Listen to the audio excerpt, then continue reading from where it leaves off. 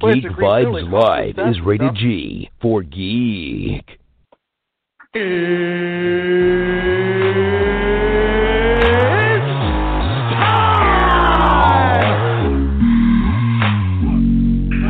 this is Matt Lesher. This is Phil Lamar. Hey, this is Rodney Taylor, a.k.a. the Penguin of Gotham, and you are listening to Geek Vibes Live. Here we go. Welcome, just for you, Joel, to another episode of Geek Vibes Live. Suck it, Joel. I will never stop that. Welcome to another episode. I am your humble host, Joanne, and I'm joined by possibly the smartest mind. Oh, okay. I'm not humble? All right, okay. I'm joined by some of the smartest minds in the geek world. That's not bullshit. Dane. Oh, all right, but me being humble is. Okay, got you. Dane, what's going on, Dane? Speaking about humble, I'm just always trying to find ways to get myself over. So, shit happens to good people. But anyways, hi, how's it going, everyone out there in America and everywhere else? It's a lovely day in Georgia. Well, all right. Nick, what's going on, Nick? Man, I'm watching this fucking game right now, this March Madness game, and I swear to God, if Tennessee blows this game, I'm going to be so mad at Kanan. I will fully blame Kanan because it's his fucking team. I got him in the Final Four. I should have known better. But I'm on pins and needles right now, man. Yes, as Kanan is somewhere possibly freaking out more than you are at this moment. But I don't know. I got $420 riding on this shit, man. Whoa. Oh, no. Well, why? I got 20. I should clarify. I got $20 riding on it, but if I win the bracket, I get $420. So that's a fucking lot of money. I'm trying to win that shit. Okay. All right, Nick. That's a huge difference. One is you might lose $420. The other is Yeah, that's why I clarified. Okay, all right. Don't scare me like that, man. I'm like, hold on, we got to end this show and call it in, make a fix or something so Nick can get this $420. Does someone have a gambling problem on Geek Vibes? Everyone could chip in to buy off my bet. Hey, we'll chip in and give you $100 just and call it quits now. Just don't make Nick have to pay $420. Oh, 1,000%. That's what the whole episode would be catered to. $420, man. But last but not least, Joel, what's going on, Joel? Hey, yo. You Scott Hall? Hey, never yo. disappoint. I'm not sure if it works over the phone, but I tried it. Yeah, you did, and you sounded just like Sylvester Stallone. So if that's what you were trying for, you succeeded. Hey, all right, let's move in. I'll take it. Right? I guess so. I think he's fired. Let's move in. Yeah, well, Joel's age matches Sylvester. But anyway, let's move into some trailers. We got a lot of trailers to go over. Let's start with the one that Nick was talking about. He was hoping we could talk about this week from last week's episode, and that's Once Upon a Time in Hollywood. Nick, I'll actually start with you, man. What were your thoughts on Quentin Tarantino's ninth, if I'm not mistaken, film? Correct. It's his ninth full motion picture. Not counting a movie like Four Rooms where he directed a quarter of it. Along with three other directors. But yes, his ninth full-length motion picture. Dude, I'm super excited. Not a lot going on in this teaser, and I wouldn't expect there to be, Tarantino's got that name brand recognition, so he's not really going to give you a whole lot. But it did kind of submerge you in the world that he's created, with this ninth film of his. You get that, that late 60s vibe. Definitely going on, both with kind of the surrounding culture, but also with these, with our main characters, with Leonardo DiCaprio and Brad Pitt, you're seeing the last of the frontier of the classic Western movies. That's really when they started to kind of die out. Was the late 60s, and they had a long run up until that point. So it's interesting to see that sort of dichotomy, and I fully expect him to completely kind of delve into that, in this movie. But yeah, man, I'm super excited. We got a little bit of quippy dialogue. The line from Brad Pitt was like, "What? I carry his load." Yeah, that sounds about right. Like, that was great. Classic, like little Tarantino dialogue. He's so good at.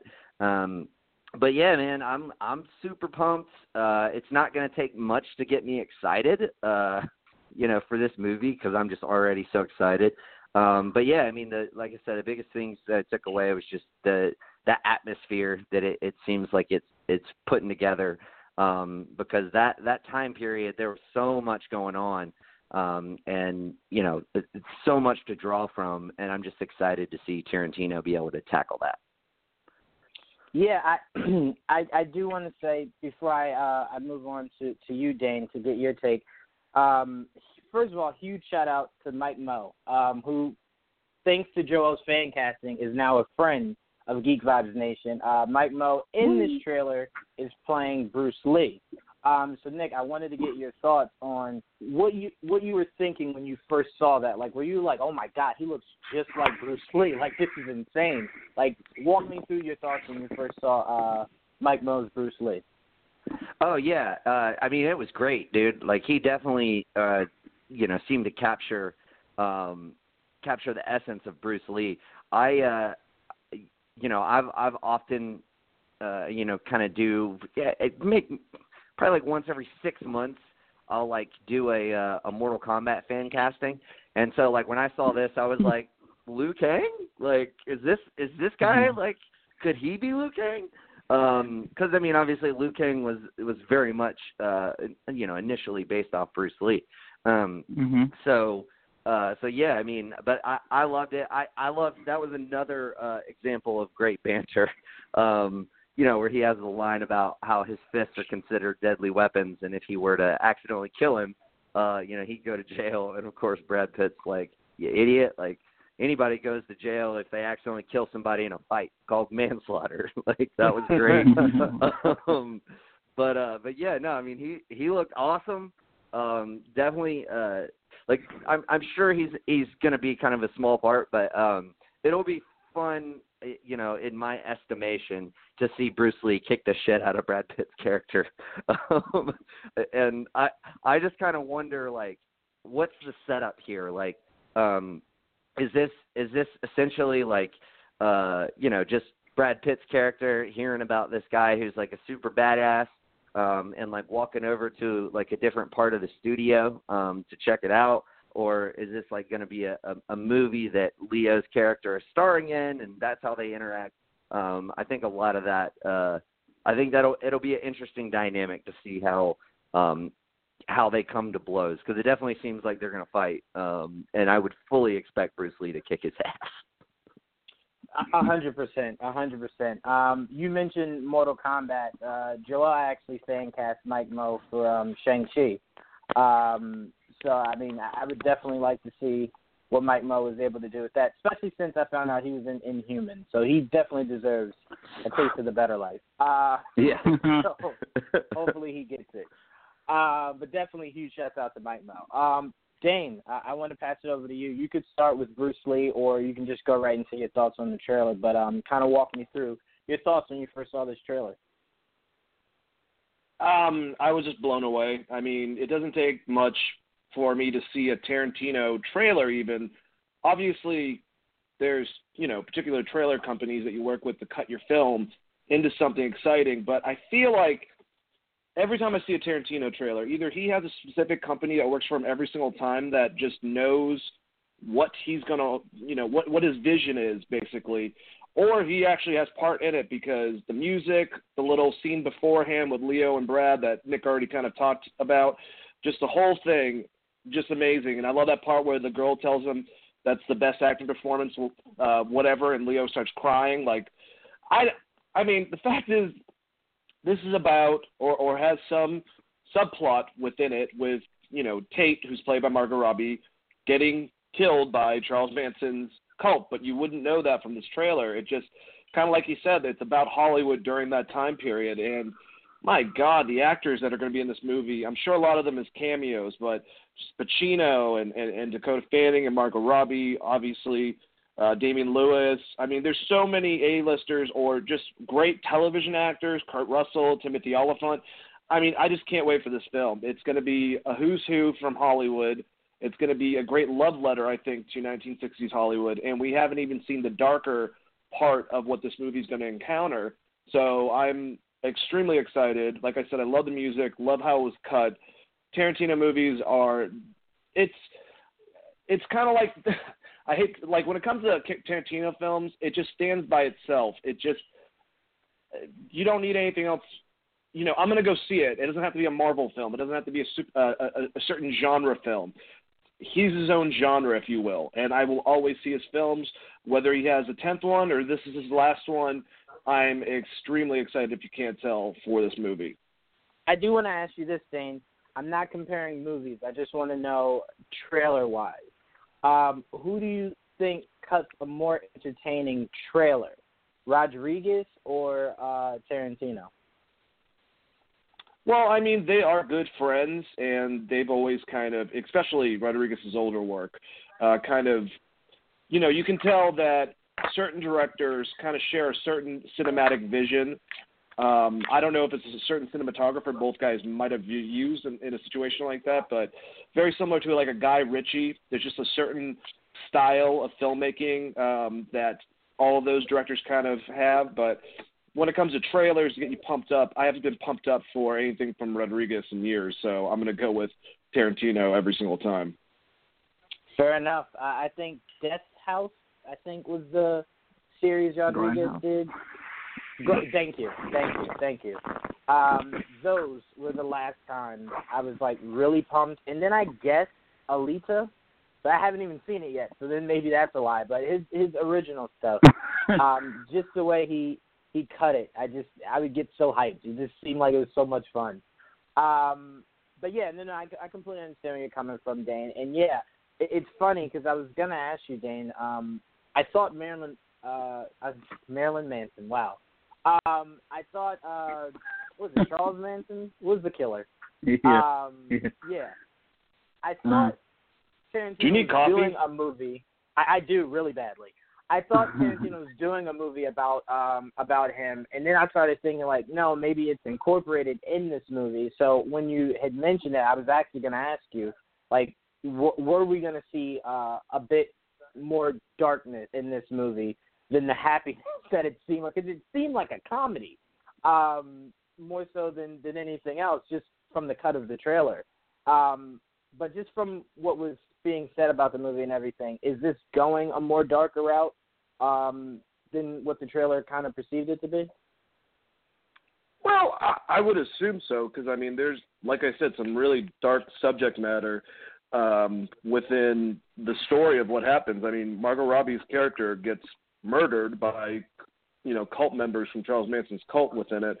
I think they might have shown the actor that's playing Charles Manson. There was a guy that looked very Charles Manson-like, if you will, but it was a brief flash to the trailer. But yeah, I mean, there has to be some. It's not going to be just roses and daisies and shit. There's definitely going to be, I would say, a darker subplot going on that's going to kind of shake all the actors that know her and you know, just the scene itself in Hollywood during that time. All right. I didn't even know. It was so weird when I heard it, but this is Leo's first movie since The Revenant. I didn't even know that. I believe so. Yep. Yeah, I had no idea. And The Revenant was that's so crazy. many years ago. Say it again, Yeah. He was off spending lots of money and being an environmentalist and stuff, and taking a break after he finally got a fucking Oscar. So that's awesome. That you know, I guess if anyone's going to get him out of his retirement, it would be Quentin Tarantino or Scorsese. Absolutely. Hiatus. Quentin was there more so, but yeah, like damn, that's crazy. Yeah. I hadn't even thought about that, but like, yeah, I mean, that's a 3-year hiatus, like just about. Yeah. Like, I mean, so that's crazy. Yeah, that's like Jack that's Nicholson exactly, hiatus style. Like, yeah, that's exactly that's what really I said gnarly. to myself. I was like, yeah, that's a little crazy because I kind of felt like there was a stretch where like Leo had something like at least every other year, at least. And then the idea of like, oh, 3 years, almost 3 years went by? Okay, all right. Well, yeah, Tarantino's the guy to bring him out. Joel, Mike Moe being your fan casting for the Shang-Chi movie, what were your thoughts seeing him as Bruce Lee, knowing that character is supposed to be like a Bruce Lee type?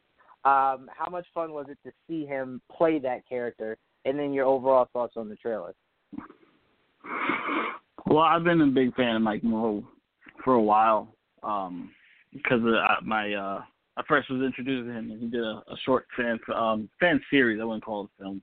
It was like a series of for Street Fighter called Assassin's Fist, where he played Ryu, and so he really did really good there in that series, and I was completely sold on the guy since then. I just wanted him to do bigger, better things, and eventually got stuff like Triton on Inhumans. I mean, he got the role of Bruce Lee. When I found that out, I was super excited for him because that's a Tarantino movie. You get it in a Tarantino movie, that could jumpstart a whole career. So Bruce Lee's a huge character, person in real life. So for him to get a big role like that for him, I was just really happy for him to get that role. And then when to finally see it in the trailer, I didn't expect it to be as good as it was because he did look a lot like him, but he also sounded a lot like him.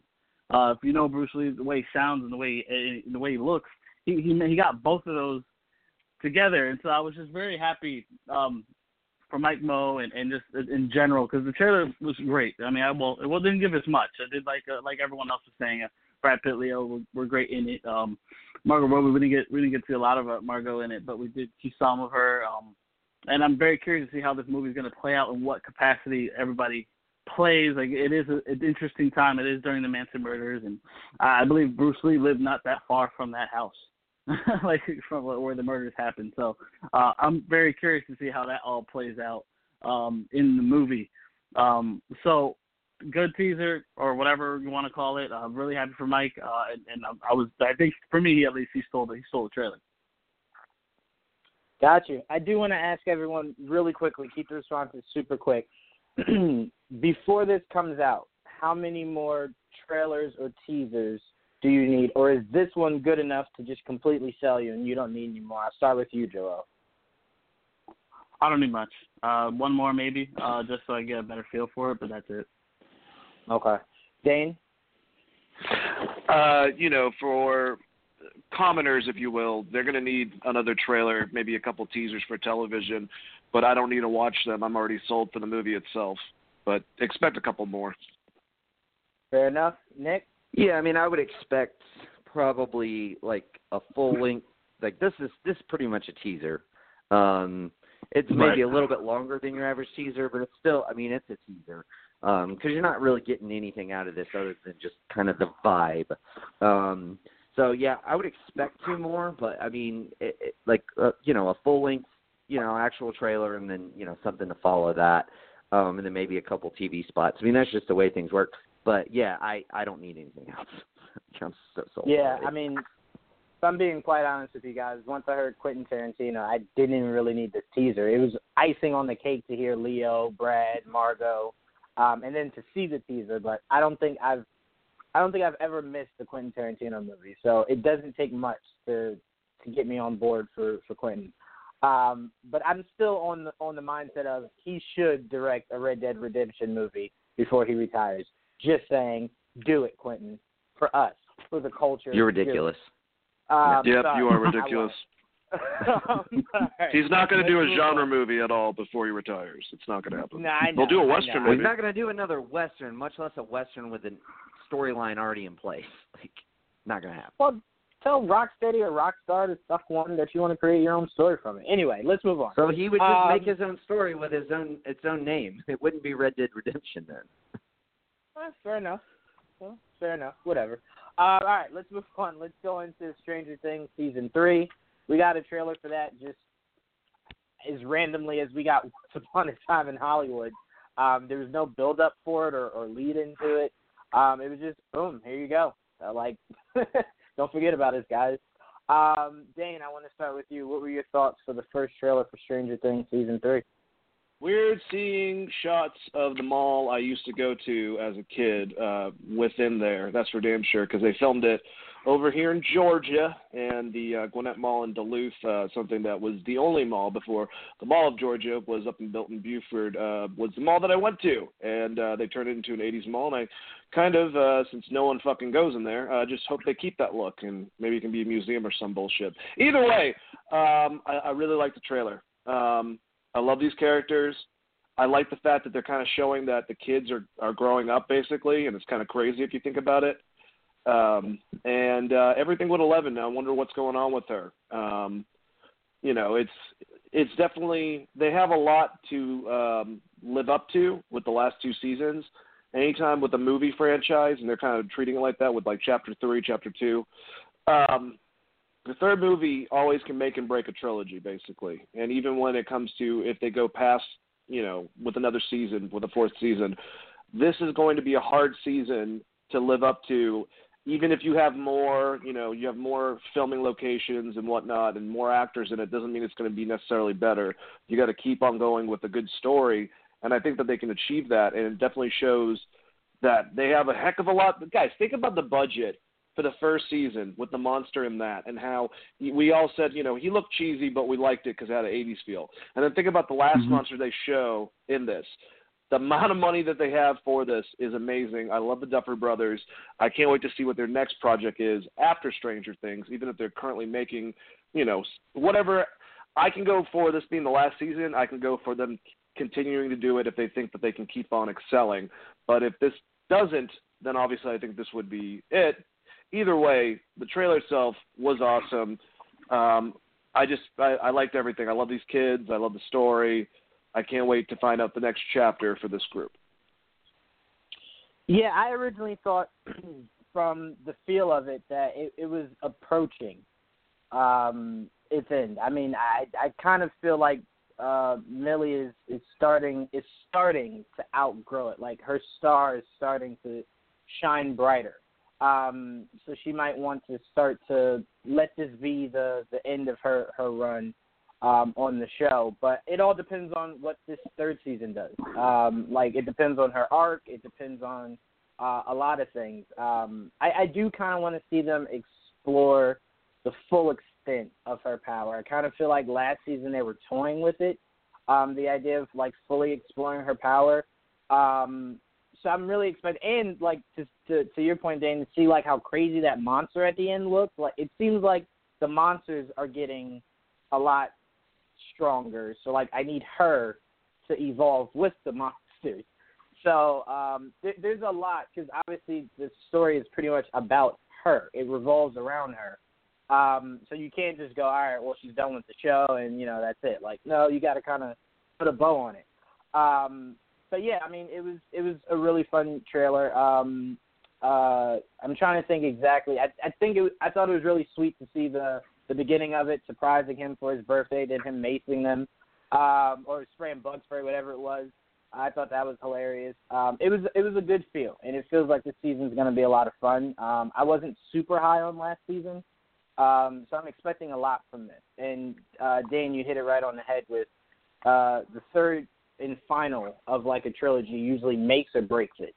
So it's going to be really interesting to see where they kind of set the bar with this one. But Nick, I'll go to you next. Your thoughts on Stranger Things Season 3, first official trailer. Yeah, I loved it. I thought it was great. I love the backdrop of Baba O'Reilly, one of the all-time greatest side A track ones. Yep. So, like, you know, that was just amazing. Juwan, do you know what a side A track one is? Isn't that like a cassette tape? Yeah. I mean, I guess, yeah, that works too. I was thinking more of like a vinyl record, but sure, cassette tape is acceptable. Oh, okay. But I love the Beach Boys at the end too. Yeah, but I loved it. I thought that the way that they kind of spliced it was also interesting. Not just having the song in its like normal form. It was interesting. I thought it was a cool way to like set everything up. But yeah, I love the first bit of the trailer where, you know, they're welcoming back what's his name. Like, that was awesome. you know, like, I think, Jawan, you're the only bigger stan than I am for Dad Steve. And big his time. relationship, like that relationship is just amazing. What's the kid's name? The character's name? Dustin. Did they welcome back? Dustin. Yes, thank you. But yeah, like that little bit at the end too was great, where they're, you know, doing their little kind of like high five routine, if you will. And the, you know, the other chick's like how many like kid friends do you have? And he's like, well, you know, just the ones that I've saved like twice now. But yeah, dude, I love it. I think that was probably, like, Steve was definitely my favorite character in the second season, which is so crazy because, I mean, he's your least favorite character in the first season. So the way they were able to kind of shift that dynamic was brilliant. But yeah, I mean, I really do. I love everything that I got in this trailer. The dude with the silencer pistol, the pistol with the silencer, that makes me think like they're bringing back a lot of play on the, you know, the essentially the fact that there's still this whole kind of CIA element to deal with in the real world, so to speak, not in the Upside Down. So that's interesting. I'll be interested to see how they like kind of play that out, and if they run with that maybe more.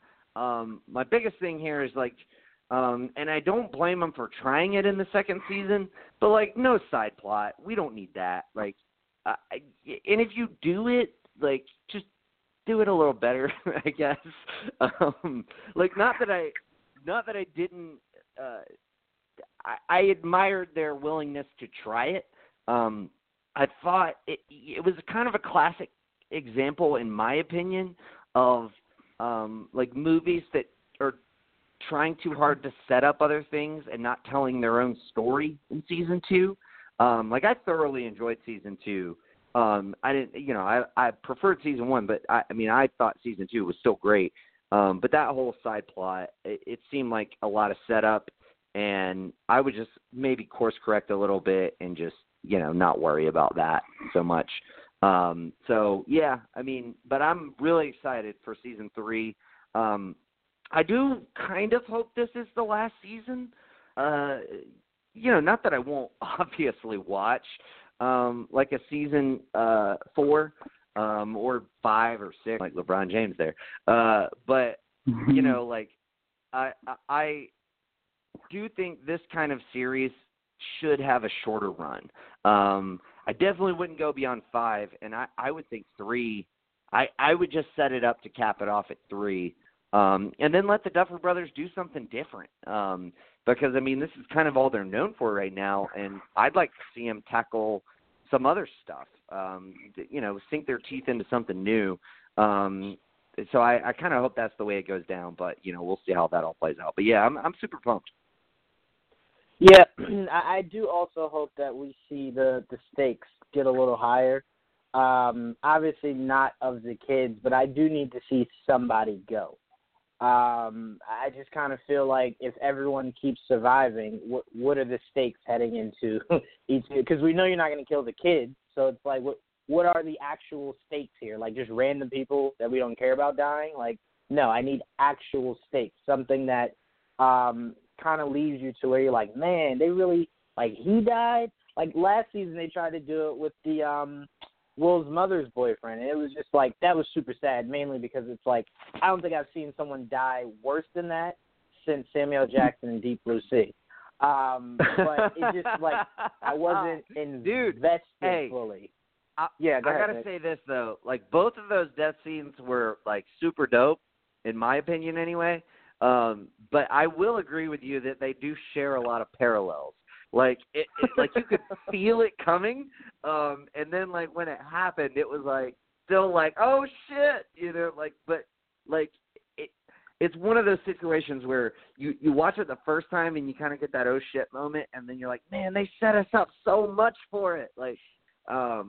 But yeah, like that's a great parallel. Like definitely he went out Sam Jackson Deep Blue Sea style for sure. 100%. But yeah, I need there to be higher stakes. Because like I said, at the end of the day, if everyone's surviving, then yes, please wrap this up after season 3, season 4. Because it's just like, what are we doing here? And no, I'm not saying I need them to kill all the main characters. No, but just someone so you feel like the stakes are at their highest. But if no one... That's exactly what he's saying, by the way.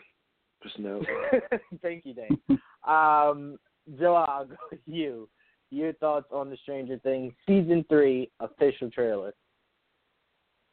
It was good. I mean, I agree with what everybody was saying. I had a good time watching it. I think my favorite part of the trailer was basically them having to deal with them getting older. So I really am looking forward to seeing them dealing with them not being really kids anymore. They're coming into being actual teenagers, and so we all dealt with it at one point in our lives. So I just can't wait to see how they play it off in this current season. I don't necessarily need it to go past this season. If this is the end, I'll be cool with it. I've really enjoyed what I've gotten so far. If there's another season, I'll probably be there, just like Nick. So, just based on what I saw, I liked everything I saw. I just can't wait to finally see it. Yeah, I will go to you, Dane, before we move on to our next trailer. Do you feel as though the show somewhat, not completely, just somewhat, lacks, I completely just lost my train of thought, lacks high stakes, sorry. Well, we won't know, obviously, until we, start the season a bit. I mean, we can't tell from this trailer, I don't think, but I don't know. I mean, there's a lot of stuff that we didn't even talk about that went on. All that stuff with the guy who played Jason, or the guy who played the Red Ranger on Power Rangers, who plays the older brother. Apparently he has that, he's turning into Venom or some shit.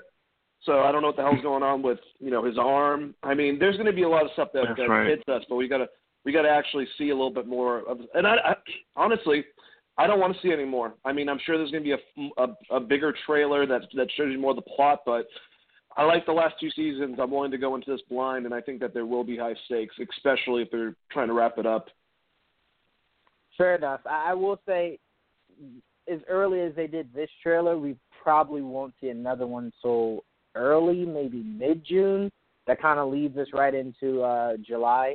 That'd be the smartest thing to do. Don't oversaturate me with Stranger Things trailers. I'm with Dane. I do want to know as little as possible heading in, because I felt like this didn't answer anything. I have more questions now than I did before I saw the trailer. And that's perfect. That's usually how, you kind of want to go into things. So I think it'll probably be around June-ish, around then, leading into July, which is fine with me. But all right, let's move on. We got 2 more trailers. Let's go into Toy Story 4. Joel, I'm actually going to start with you. What were your thoughts on the Toy Story 4 trailer? It was a fun trailer. It didn't wow me by any standard, but I am curious to see how they interact with some of the newer toys that they bring in. And Keanu Reeves' toy, I think it was the biker, the biker toy, whatever the fuck that one was. I want to see how much of a role that thing has in it. Forky seems like a nice addition. I don't know if it's him or not, but he sounds like the same voice as the dude from Big Mouth, the main character from that. So I don't know if it's the same guy, but it sounds very similar. And I love that show. So if he's actually doing the voice of Forky, that's pretty cool. And then putting that guy with the Toy Story characters that we've got so far, I'll probably be laughing a lot in that movie. So, yeah, I thought it was a good trailer. It didn't really wow me or anything. I honestly can't remember most of it. I just thought what I saw was pretty decent. I think Nick Kroll is who you're referring to, I believe. No, I don't think No, not Nick Kroll. No, the other guy. The other main character. Nick Kroll and John Mahoney, Maybe whatever. It's John Mulaney. Yeah, maybe. Spider-Ham. Yeah, John. Spider-Ham, right. Those are the 2 main characters in Big Mouth, if I'm not mistaken, because I don't want to say that it's probably fact. him. I think. Right. Right. Yeah, I agree with you about the sense of it didn't really, necessarily extremely wow me, but again, it's not really catered to us, so wowing is not what I was looking for anymore. Right. I was just looking for for one or two things. I was looking for a lot to make me laugh, or if this is truly the end, something to make me emotional. I didn't get the feel of emotional, but I definitely got the feel of laughter. So I'm good. Mm-hmm. But Dane, I'll go to you. Simple. I'm sorry. What were you saying, Joel? No, I said simple. Oh yeah, very simple. Dane, I'll go to you. Your thoughts on the new Toy Story 4 trailer? Not for us. I'm not giving it to the fucking late millennials and Generation Zers. Fucking Toy Story's mine, so they can kiss my ass. Give me a goddamn break. Anyways, Tony Hale from Arrested Development is doing the voice of Forky. I looked it up while you guys were bantering about it. Right. Oh, okay. He plays the weird brother on Arrested Development. Anyways, it looks fine. Oh, okay. All right. I'll just say that. I mean, I'm sure there's going to be more to the story. I didn't really feel the need for a fourth one. They're doing it. I love the third one. I love the trilogy itself. But they're going to try another one, and I'll be along for the ride. And it looks like it will be some type of, what the hell was the name of that movie with the cats and the two dogs and the cat, where they get stranded and they have to Homeward get back. Bound. There you go. Very similar, it seems, to that plot. And or The I'm Incredible sure it'll be Journey. Great. There you go. The Incredible Journey. It was incredible, like the Incredible Hulk. The original. But I feel like I would be really pissed off if I was a very well-made toy like Buzz Lightyear and my owner started playing with a fucking spork that she put little blue eyes and shit on. So I feel pretty insulted if I was Buzz, but of course it goes right over his head. And, Woody will save him, I think, and they'll probably all die. Hopefully not. It got dark last time. I will ask this, Dane. First, I want to ask you, did you get a sense of, feeling emotional from this trailer at all? I mean, in the way of it being a part of my childhood, more of a nostalgic. But no, if there's going to be some emotional beats, they're going to save it for the movie and just destroy us like Pixar likes to do. Yeah, it kind of felt like towards the end of the trailer, it was looking to kind of pull on that emotional string, and I just didn't get it. So I was kind of just like me, I completely believed it was just me. So I wanted to ask you guys, did you feel that emotional string being pulled? But I don't know. It just didn't really hit for me. I honestly, I wasn't really looking for it. I guess I could understand why, due to, like I said, the ending of the third movie. But it will be a part of the plot, and I guess it will reveal itself if it is a part of it. But I mean, all of them are about growing up, so there is some emotional weight to it, either way. Yeah, but who knows? All this is Disney, so maybe Thanos' snap affected the toys at the end of the movie. Maybe they all turned to dust. Hopefully, you can remove Forky. It is a possibility. It's all connected. Nick, I'll go to you. Your thoughts on Toy Story 4's new trailer? I liked it. I thought it was great. It's rare that we have a trifecta of trailers that I thoroughly enjoy. Usually there's at least one that I'm like, didn't really do it for me. But all of these trailers, I thought they were all great, and I thought this one, didn't let me down either. I definitely get that Incredible Journey, Homeward Bound feel that Dane mentioned. It certainly kind of seems like it's got that vibe, which is good. That's an interesting kind of way to take things. I do think that I do agree with Dane in the sense that I definitely didn't need a Toy Story 4, but now that they're doing it, I kind of want it to be great and want two more, give us two trilogies, because I think I would be totally down for that. I mean, I think that the original Toy Story trilogy is arguably at least one of the best trilogies ever. I think it kind of gets maybe overlooked when you talk about trilogies, just because it's a Pixar movie, and a cartoon, if you will. But nevertheless, it's a great fucking trilogy. In fact, like, I went back not too long ago and watched Toy Story 2 for the first time in years. Like, I've seen Toy Story like several times. I saw Toy Story 3 like, you know, for the first time not too long ago, maybe like 5 or 6 years ago.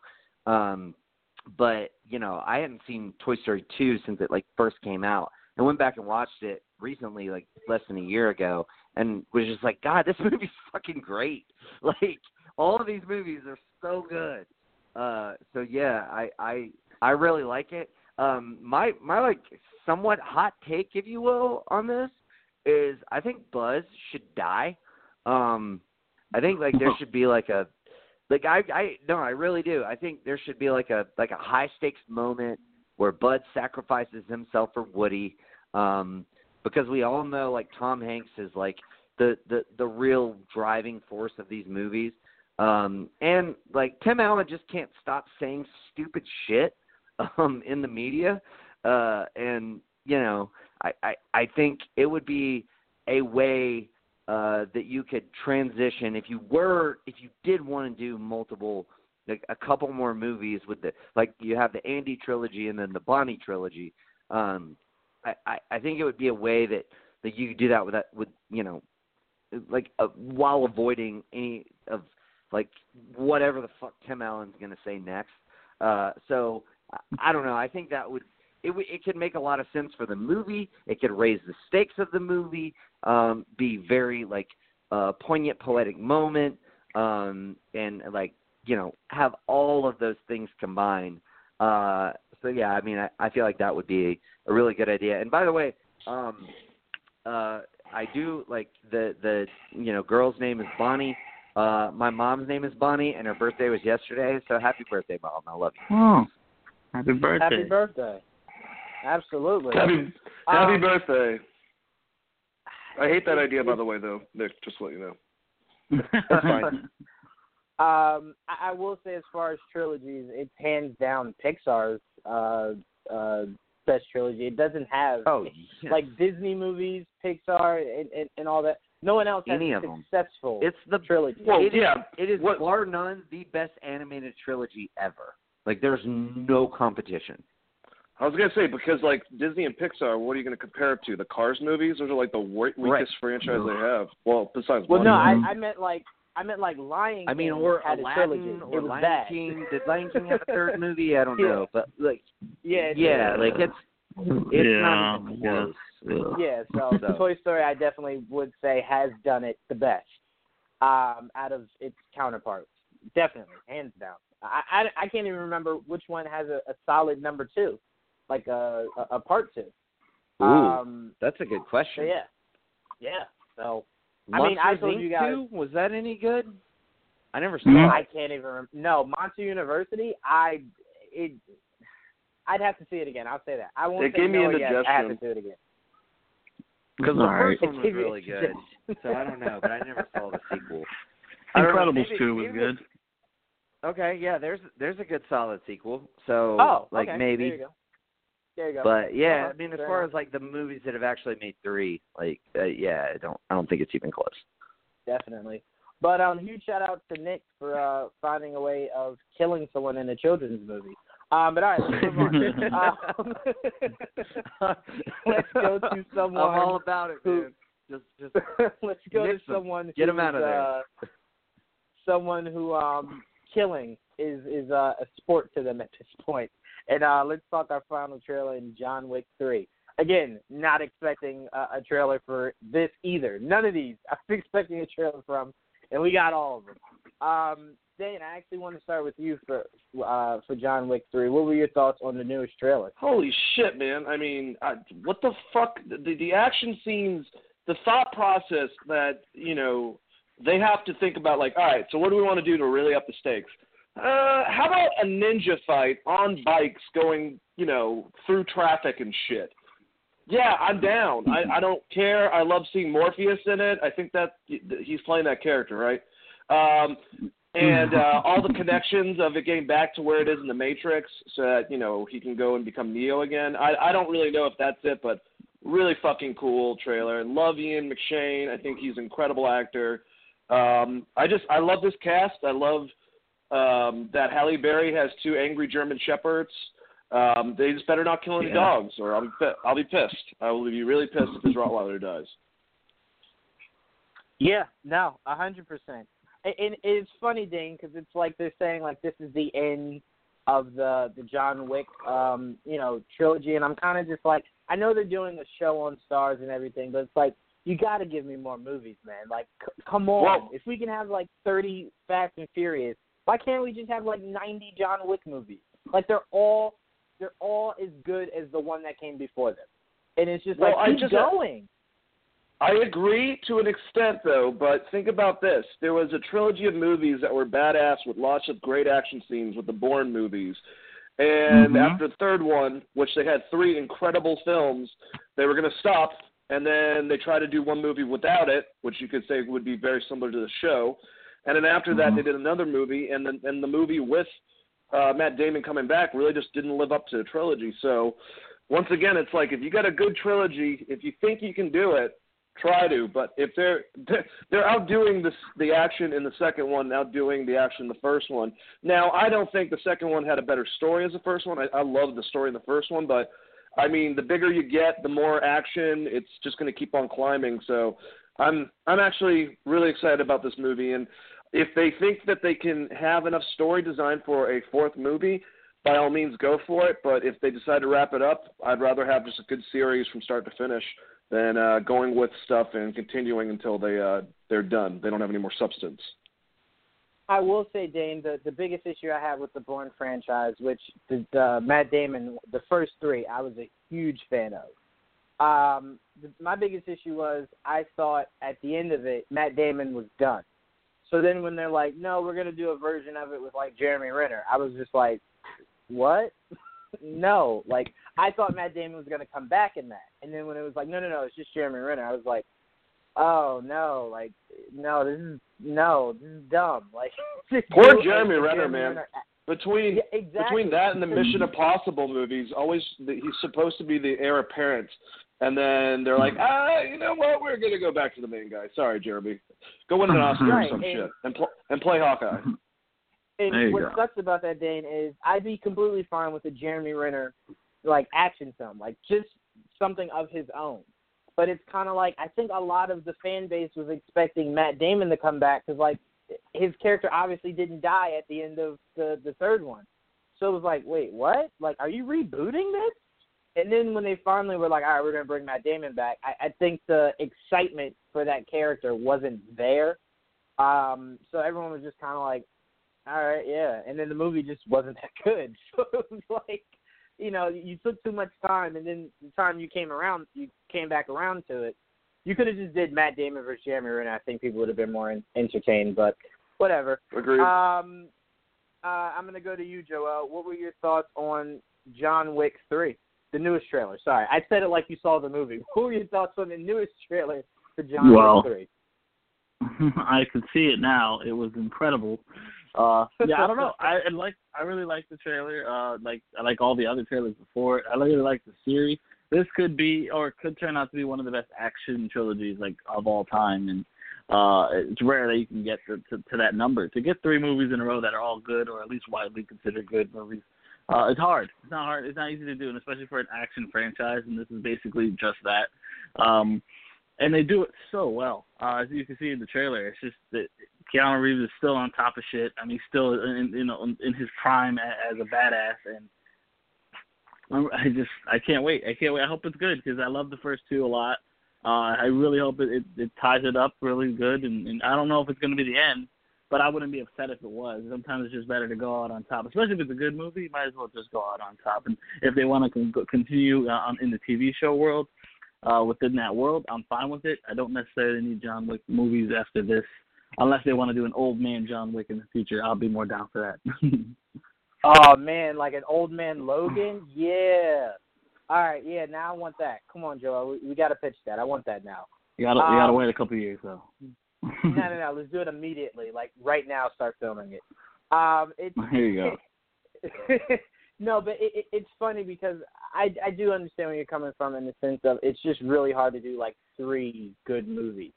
So it's like if you can hit 3, like that's it. Like put the cap on. Right. But to me, it's like sometimes it just takes like Fast and Furious to me was getting super stale, and then it was trying to do like spin-offs, and it was just horrible. Then you bring in The Rock, and now it's kind of like I'm interested again. Like I'm kind of interested to see like what you're gonna do. So that's why I'm saying like if you could do a John Wick 4 where he's facing like this ultimate assassin that's just as much of a boogeyman as he is, or just as much of a badass as he is, like I'm down for it. If you do a 4th one, it has to higher the stakes, and it has to do something that's different than the last 3. And that's why I think Fast and Furious was able to find new legs, because it completely went away from racing. And now it's just an adventure movie. So, I mean, if you could do that, do it. But if that means you just got to do the series and there's no more just John Wick movies, it is what it is.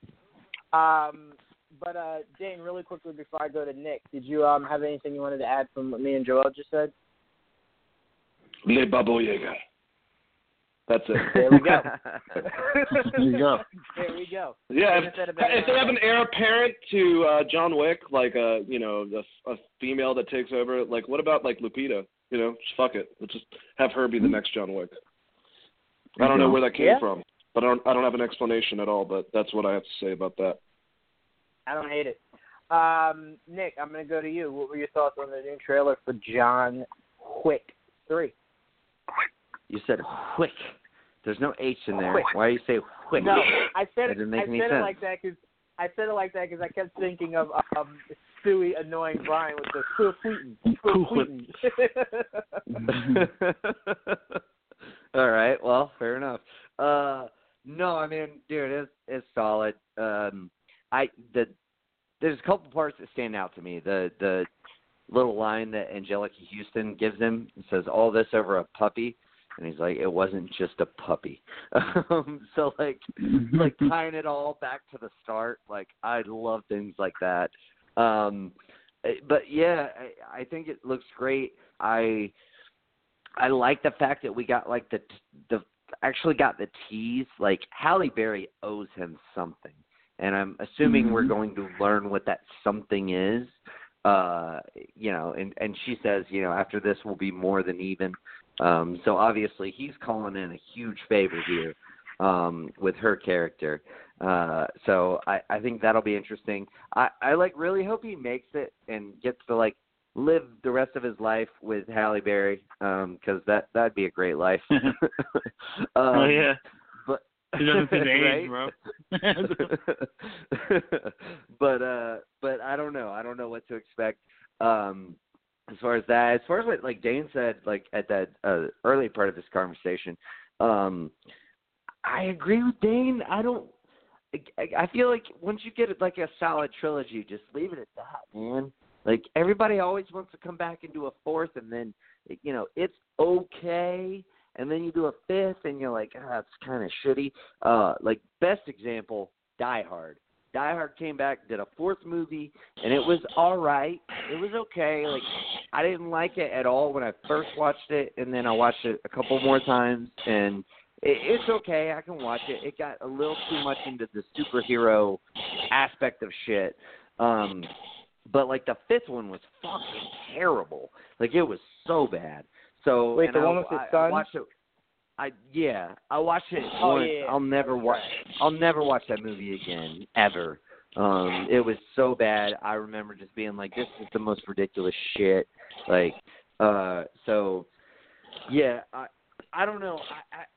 I feel like this does have the legs to basically be like a Fast type thing, Fast and Furious type thing, where you could just keep on making these movies, but I think they got like an ultimate goal here. I think. I thought you were gonna say that they could make 2 more shitty movies and then put The Rock in it and then he'll revitalize it. I thought that. Oh well, yeah. I mean, you could definitely do that too. There you go. Fast and the Furious just like jumped that. They made 2 shitty movies and then brought back Vin Diesel and then brought in The Rock and took it to another level. But yeah, I don't know. As far as the trailer, though, I thoroughly enjoyed it. I think it's continuing to set the stakes here. I'm really interested in the one-on-one fights that he has because they're really setting that. They kind of more set that up in this trailer than they did with the last one, where he's got these somewhat like I would say Jawan, you and I are huge fans of the Raid. You remember in the Raid where they put their guns down and they're like, we'll fight this like men. I feel like we can get this is the kind of movie where we can get that. So when they break the glass and take the knives out and start going at it, I think we could get a few scenes like that with just characters that are just I'm too prideful to just kill you. I want to earn this. And I think this is the kind of movie where you could set the stage on that. By the way, they've been talking about making a Raid remake for a while now. Keanu Reeves has to be in the Raid remake. There's nobody else who I would love more to be in the Raid remake than Keanu Reeves. So yeah, I'll end it there. Yeah, I don't know how comfortable I feel with them doing a Raid remake. Just leave that alone. Leave it alone. No, just leave it alone. I feel you, but if they're gonna do it, if they're gonna make an American version of the Raid, I think Keanu Reeves is he should be the Iko Iota. I can't remember his name exactly. But the main character from that movie, who seemed like the secondary character, but then he was kind of the main character throughout it. He should definitely be that character in the movie if they do remake it. I mean, it sounds good, but the biggest thing about Raid was its choreography. It was almost second to none. I disagree, man. I think the biggest thing about the Raid is where its setting is very important. If you're gonna set this in America, you really can't pull it off like that. I feel like you'd still have to set it in a foreign country and just have the quote unquote good guys, if you will, being Americans, because it wouldn't work unless it was in the future or something. Because it almost feels like Judge Dredd, could John Wick beat the Raid, man? Could he beat him? Yeah. I mean, yeah. By a Condias, bruh. Crazy.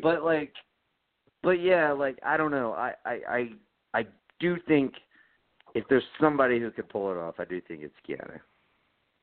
Fair enough. All depends on your director. So if you can get another Gareth Evans, very true. We'll see. But all right, let's move on to our main topics. Let's start with Batman. Why? Because Batman runs the world. It's because of Jawan. According to, yes, of course, yes. Only in my head. Anyway, according to reports, Warner Brothers and Matt Reeves are looking to begin production on the Batman around December 9th. I want to couple that with, a description of the Batsuit. Hearing that Matt Reeves wants a Batsuit and symbol that's very comic accurate, more faithful than any previous adaptation, as well as possibly using the white eyes. It's described as something similar to Telltale games. Nick, I couldn't say that last week at all, but Joel helped me and I got it now. Telltale. There we go.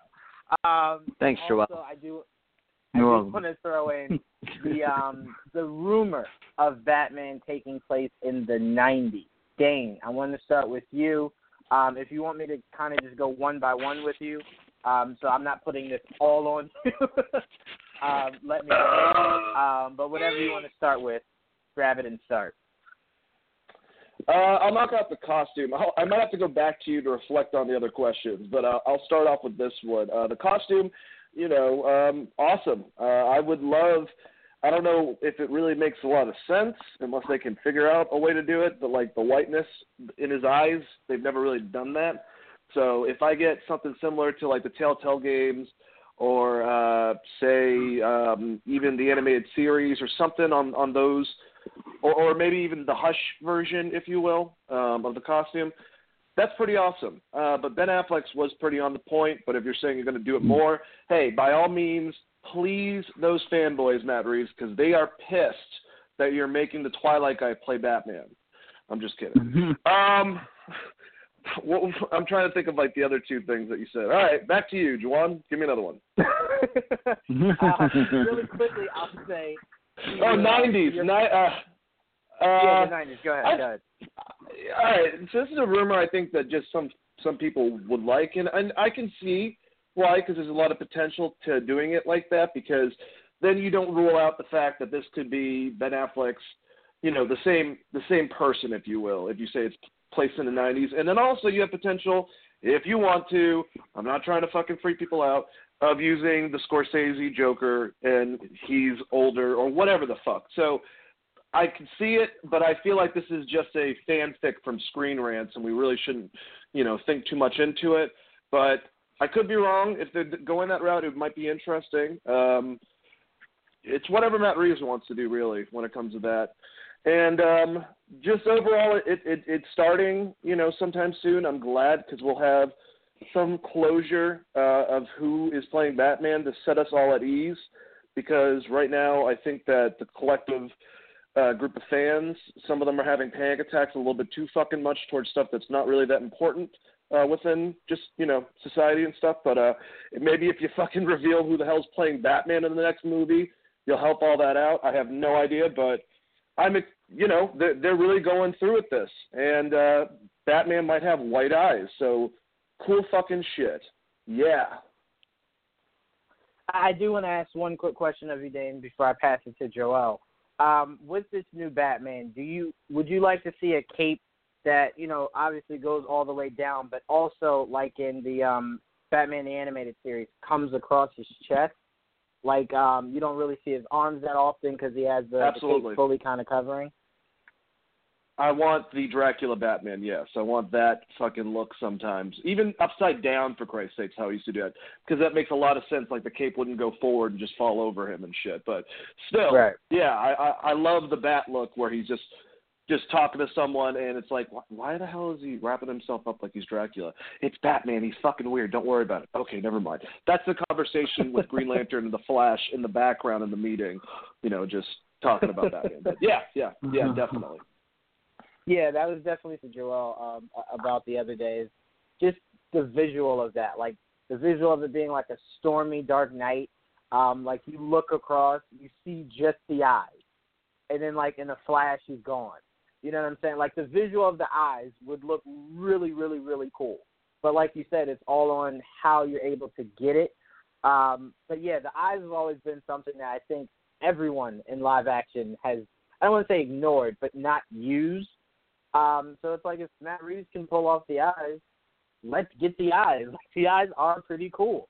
But Joel, I'll go to you. Your thoughts on it looking to begin production towards the end of this year, the idea of what the costume is that Matt Reeves is looking for, and then the rumor of this Batman taking place in the 90s.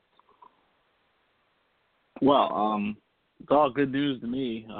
I just want to see. I want closure, just like everyone Dane just mentioned. Like I think we need to finally get some answers.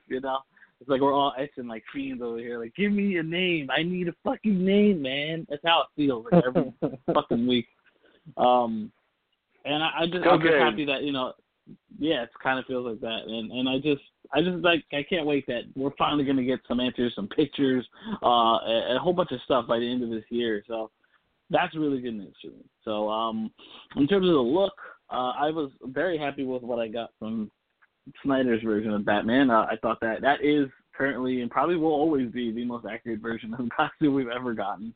We'll see how Matt Reeves does. I really can't wait to see what his version of the costume is. And if he wants to stay true to it, I think you follow in the same route that Snyder did with his Batman. I think you just maybe tweak some things here and there, but I think you pretty much stay in line with what he did there, and maybe just, like I said, just tweak it.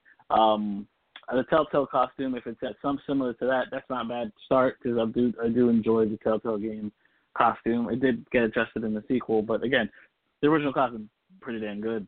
The eyes, the whole thing about the eyes. I'm open to the eyes being not white. You know, I've gotten used to that. Every live action interpretation doesn't have the white eyes, but it is a staple in the comics and the cartoon. I kind of grew up with the Batman animated series, the white eyes. Yes. I love it. You know, I if you can pull it off well, and we've seen fans pull it off pretty decently. So if they can do it, then I can't imagine a high budget movie should be able to pull it off. So yeah, if they can pull it off, yes. Give me the fucking white eyes. Why not? And it can be easily explained. It is Batman, tech and all this extra shit. And it taking place in the 90s, it makes sense if it's the same. Like they said, if it's the same Batman, in the world that we've been given, it'll be. And they want a younger Batman. Well, younger Batman means 90s. I mean, it just fits into the same timeline we've been given. Everything we've heard that him being younger, late 90s Batman, that can work. Just based on like the timeline they gave us. So, I would still play it off a little more vague. So I wouldn't probably specify what year it actually is. But right.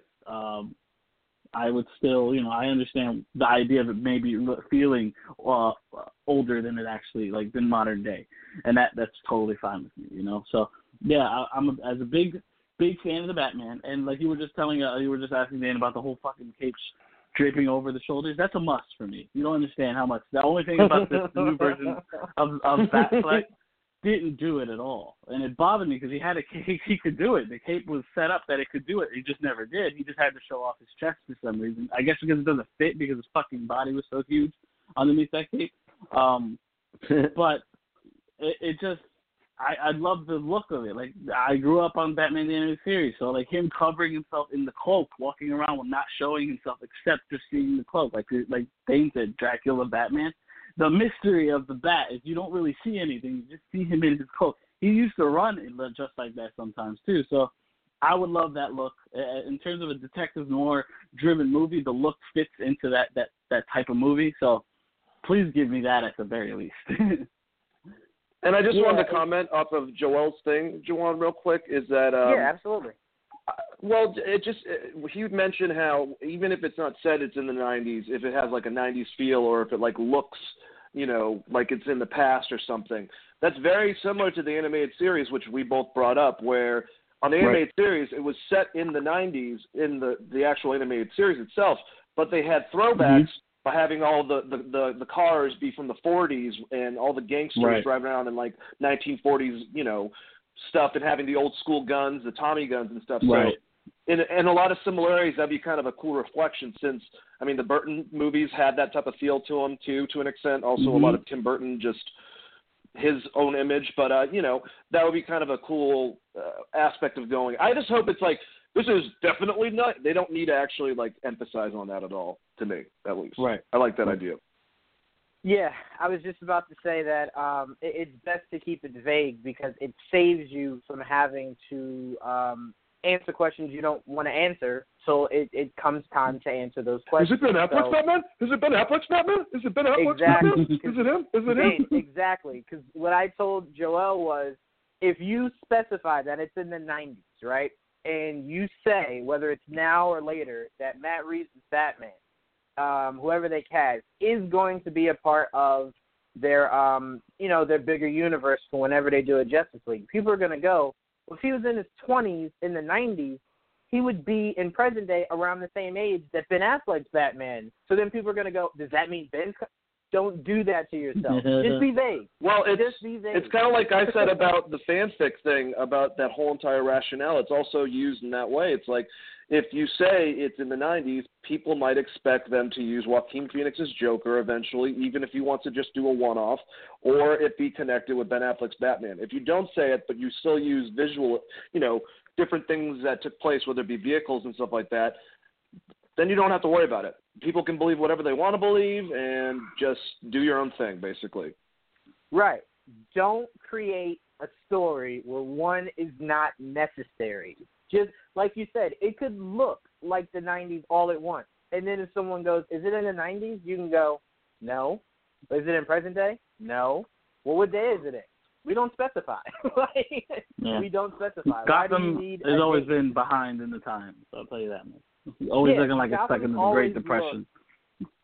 Thank you. Gotham's always just looks bad. So it doesn't matter if it was present day, past, whatever. It just always looks bad.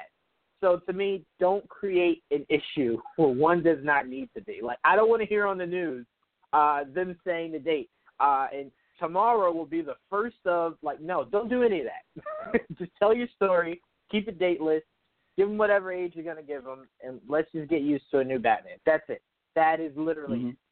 But, Nick, we kind of, me, you, and Sia kind of went over this last week. Did you have anything that you wanted to cover from what everyone was saying about Matt Reeves' Batman? I mean, not much, only just that I agree with the most, the prevailing narrative here.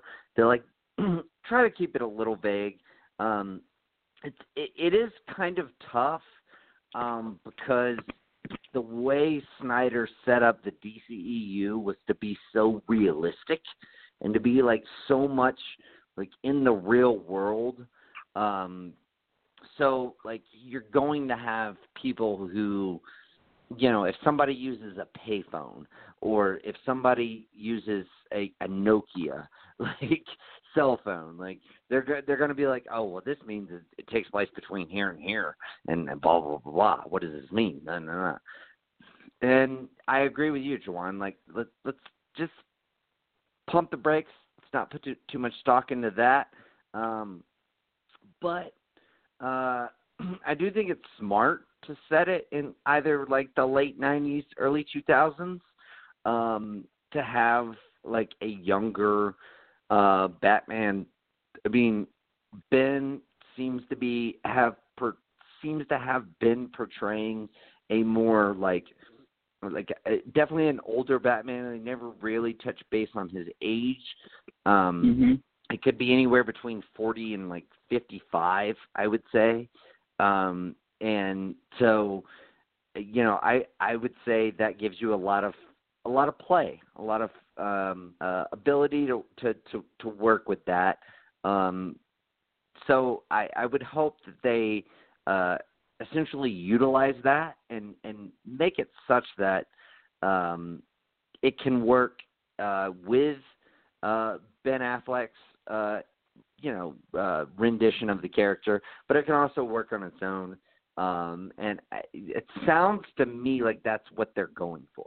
The fact that they're saying this is going to be like in the 90s, probably the late 90s, it sounds to me like that's kind of what they're shooting for.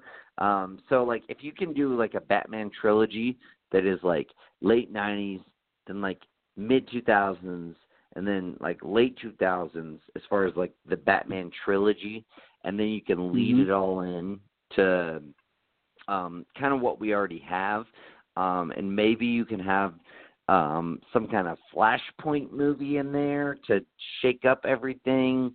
Again, I've been very standoffish about that being the first Flash movie, and of course we talked about it last week, Jawan, as far as what they should and shouldn't do as far as Ezra Miller wanting to direct his own movie and all that. But yeah, I definitely want to see. I want Matt Reeves to be able to deliver his own version of the character, and if that can tie in with what they have, we'll figure out a way to make it work. And I just think that's the best way to go forward from here. I don't want to see them try to tie in anything that they've set up that maybe hasn't worked or they don't want to do going forward. It just doesn't make sense to me. And that's, again, why I love that the fact that they're going to potentially retitle Suicide Squad sequel with The Suicide Squad and just make it its own thing. I don't mind that. In fact, I like it. Take what works and just omit what doesn't work, and then when we all look back on it, we can say these are the movies that really tie in with the DCEU, and these are the movies that don't. Like, it's fine. Like, it doesn't have to be flawless. It doesn't have to be the MCU where everything just ties together and you made everything right from the get-go and everything else. I don't need that. I want these really great stories, and then as far as how they all tie together, we'll figure that out as we go. I think that's kind of what they're shooting for right now, and I think it makes a whole lot of sense.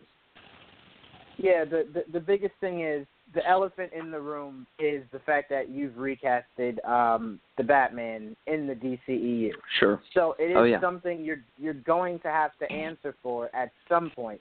And as much as Warner Brothers wants you to think that Justice League is far down the line, I just saw Shazam, and I saw the reception Shazam got.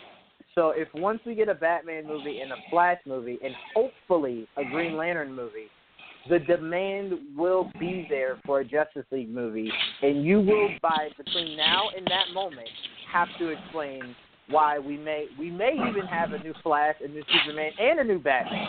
So you will have to explain these things, but for now, keep it vague so it's something you just don't have to worry about. Simple as that. But all right, let's move on. We got some Fox news. According to THR, only Ryan Reynolds' Deadpool will be brought over from Fox. The X-Men and Fantastic Four franchises will be started over from scratch. New Mutants is still being discussed, whether to open in theaters or to launch the film on Disney Plus. Now, this is interesting because we knew all this. Like, this is not shocking. Ryan Reynolds' Deadpool, they mentioned that, they still had interest in using that. We knew Fantastic Four and X-Men were going to be rebooted. The interesting thing is, and it's funny because just discussed this on Tia's Top 10 list, New Mutants is one of those things where it's like, stop mulling it over. You, at this point, can't release it in theaters. You've done absolutely nothing to market this film. And you've shown your audience that you aren't confident in your film. So the best thing to do is just what Netflix did with Triple Frontier and Bird Box, release it through your streaming service, and also a limited showing in theaters. Just do it that way. There's no way this movie is going to garnish the following it would have if you just left it alone and released it last year, or even left it alone and released it earlier this year. So just cut ties with the idea of it being a huge theatrical release. Release it on your streaming service, and then limit it in theaters, and just do it that way. It's simple. You're overthinking it by trying to still mull it over. But, Joel, I want to start with you first on this. Your thoughts on Ryan Reynolds being brought over, but X-Men and Fantastic Four being obviously rebooted and recasted, and then your thoughts on what to do with New Mutants. It's expected. That's my reaction to it was expected. I had no doubt that Ryan Reynolds' Deadpool would survive the merger, and I had no doubt that Fantastic Four and the X-Men would be rebooted. I know a lot of people were holding out hope shit happens, and there was no way they were going to make that universe part of it. There just wasn't. They want to do their own thing. They probably have their own ideas of what they want to do with the X-Men. Deadpool will more or less be its own thing. Maybe there'll be some type of crossover in the future, but as of right now, I think Deadpool will probably stand alone in its own pocket for the time being. So this all makes complete and total sense to me. New Mutants, I think I agree. I mean, at this point, if it's not done, if they haven't even started post, those extra whatever shots they needed to do or whatever the fuck is wrong with it, I would say definitely probably just drop it on Hulu whenever you fucking feel like dropping it on Hulu. I'll watch it when it comes out. It's obviously it's not a priority anymore. I think it's fitting that the last Fox movie be an X-Men movie, so in theaters. So it's probably better off just falling in line on a streaming service. Absolutely, and the craziest thing is, Joel, like, because I was telling Tia and AJ this morning, because they were like, well, you did have a trailer for New Mutants that got everyone hyped, and I was like, but they did reshoots, so we don't even know if anything that was in that trailer is going to be in the movie. So it's like, that can't be what hypes me, because I don't even know if the feel is the same, if anything is the same. So it's like, just hold off, get everything done, release it on Hulu or Disney Plus, and then, like I said, limited theater release, and then that's it. I mean, because honestly, now that Fox doesn't own this anymore, it's like, it's not necessarily a loss on your end, really. The money you could have possibly made, I'm pretty sure the $80 billion that Disney just paid you to buy these properties will more than make up for it. So you're not even taking, like, a huge loss on it. And Disney at this point could care less if it makes money or doesn't make money. They have no interest in going forward with these characters anyway. So it's like, it's just cut the ties. That's why I originally said, when you laughed at me, Joel, like, throw it in the garbage, because it's like, at this point, no one's necessarily losing money. I don't agree with like, that, though. Money was spent, people's work is done. I think it should be released. I don't believe throwing it in the trash is the right idea. Fair enough. Jane, I want to go to you next.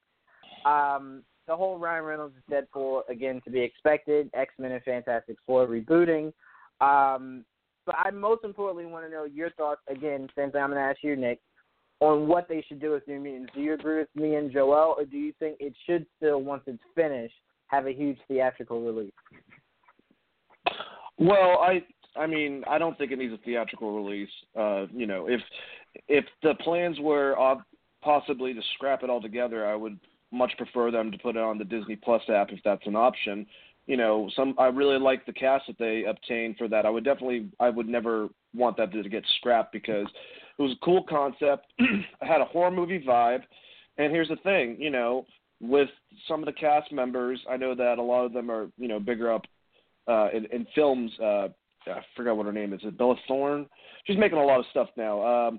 But either way, what I'm trying to say is that they have avenues of success outside of it, but if it gets really good reception on Disney Plus, maybe it's a potential for them to invest in another movie or maybe a series or something.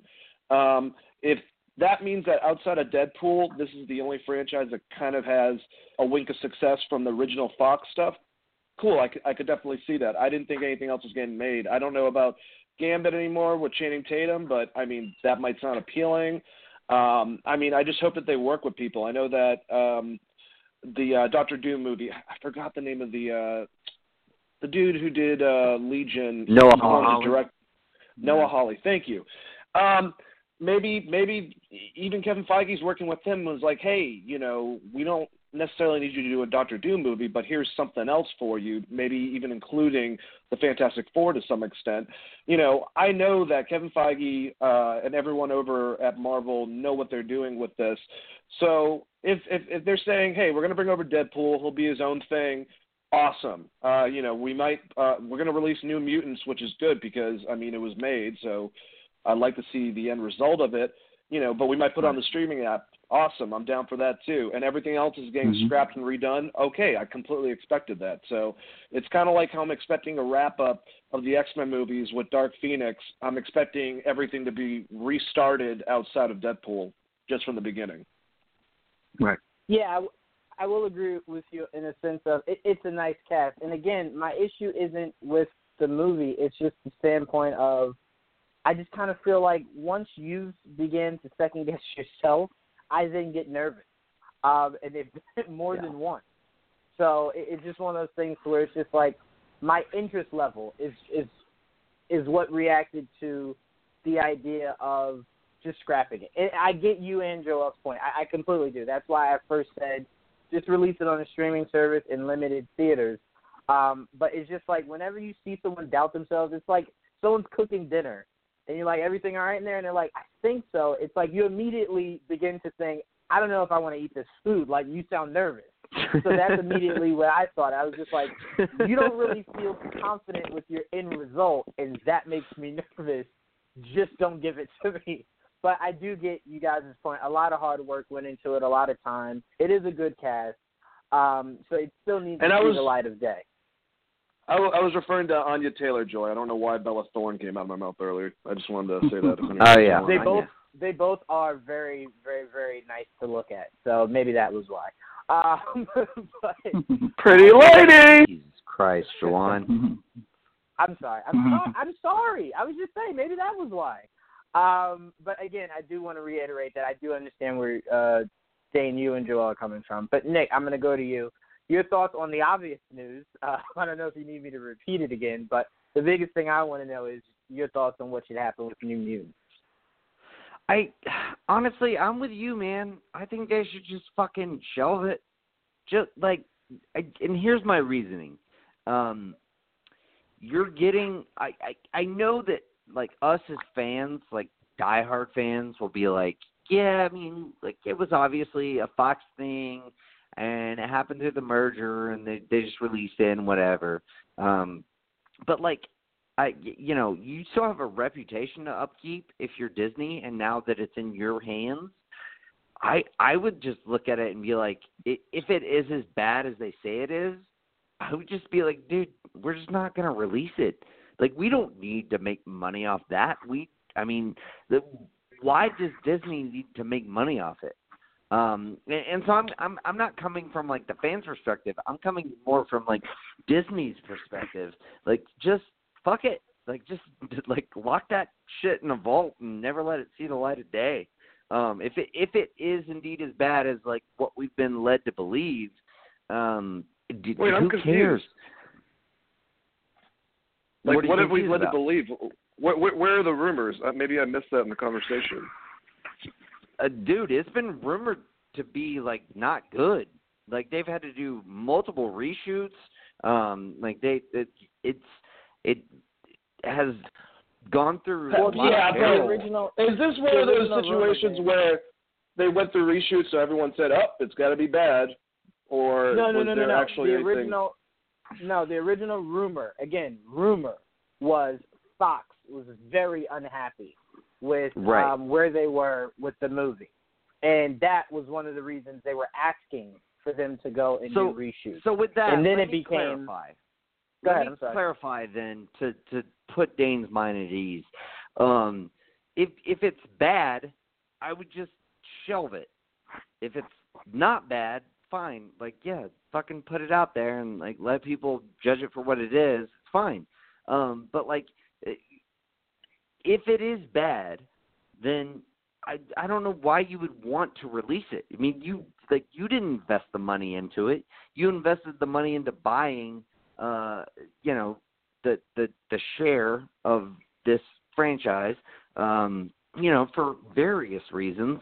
But you didn't invest the money into making the movie. It's not like you're worried about like losing the money that you invested. You didn't invest it.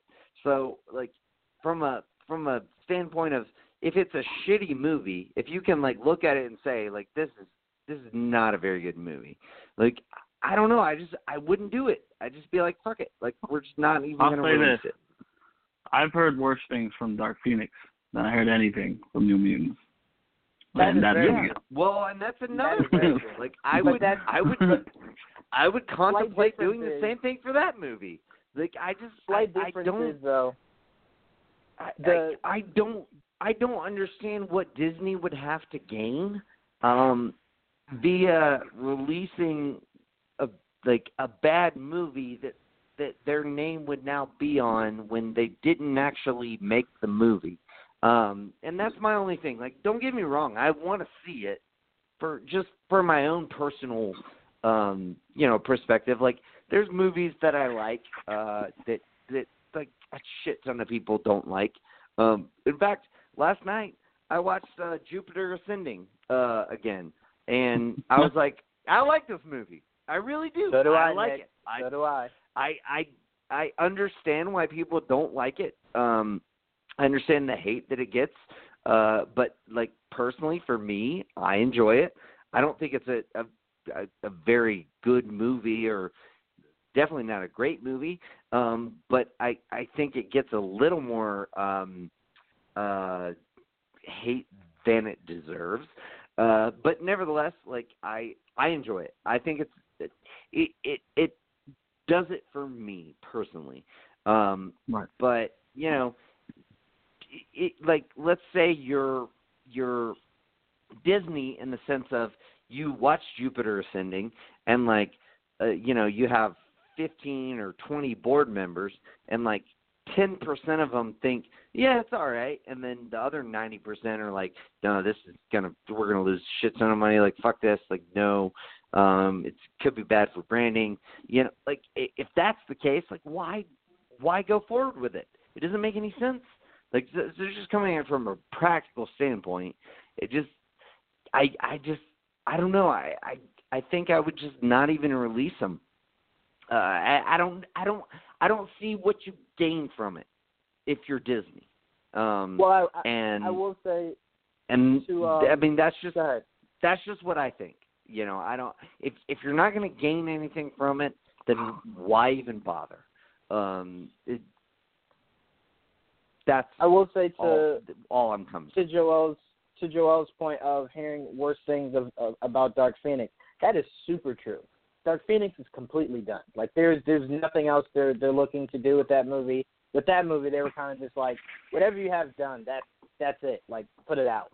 New Mutants, Joel, they're still talking about working on. They still aren't satisfied with where they're at with that movie. So it's just like you don't have anything like cemented that I could even go, all right, well, cool, just drop it. So I think it is cemented. I just don't think the studio likes what cemented is.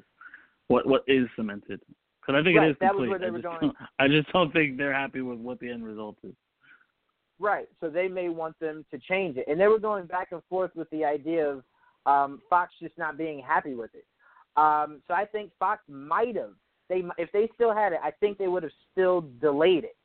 And if that's the case, I now would want to know if Kevin Feige is going in, looking at it, and saying, yeah, just release it. Or if he's saying, no.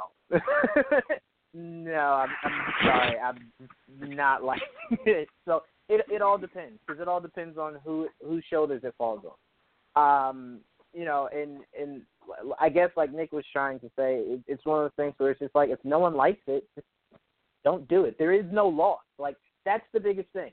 We as fans want to see it because we're invested with the idea of the characters. We might have really liked the first trailer, but from a business standpoint, if you do cut ties with it, there is absolutely no loss.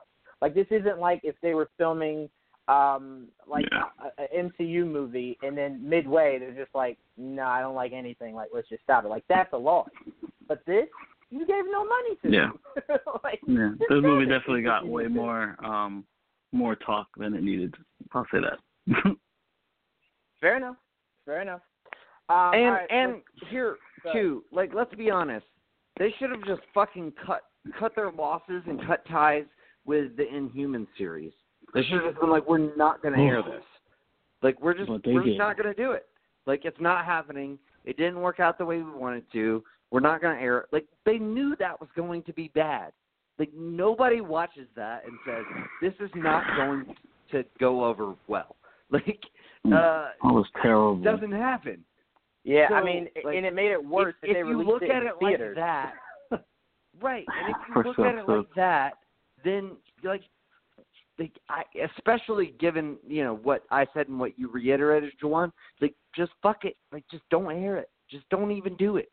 Like, and again, like, of course, like, we all want to see it, whatever it is, because we can watch something, and even if it's Iron Fist season 1, unless you're Joel, like, you can be like, well, the majority of this sucks, but there's like a couple good, and I enjoyed like this or that, but like, nevertheless, like, if that's the case, like, dude, just don't air it, just don't even do it. It just, again, coming from the studio's perspective, I don't know why you would want to. I don't necessarily hope that's what they do. I just think it's maybe what they should do. Makes the most sense. And I will say, now that Disney owns the characters, we now know we need 30 for 30s for New Mutants. Like, we got a new 30 for 30 now. New Mutants definitely deserves a 30 for 30, so we can see what was going on. I don't need it. Let's move on. According to THR, it could be 2021 or late. That just sounds weird. 2021 or later before we see the first X-Men film from Marvel Studios. Also, some X-Men-based spin-off films are likely to never be made at Disney. X-Force, X-23, Multiple Man, and Kitty Pryde seem to be the names that pop up. No mention of Gambit, so we could see Channing Tatum's film still debut. Possibly. I doubt it. But I do not think X-23's name being on there, I don't see that as a shock, mainly because we haven't even done Wolverine yet. So, like, I think fans think now that they own it again, they'll take the little girl, make an X-23 movie. No, I think Disney and Feige are thinking, dude, I haven't even given you Wolverine yet. You don't even know mutants exist in the MCU yet, and you think I'm worried about giving you X-23 already? So those movies aren't necessarily a shock.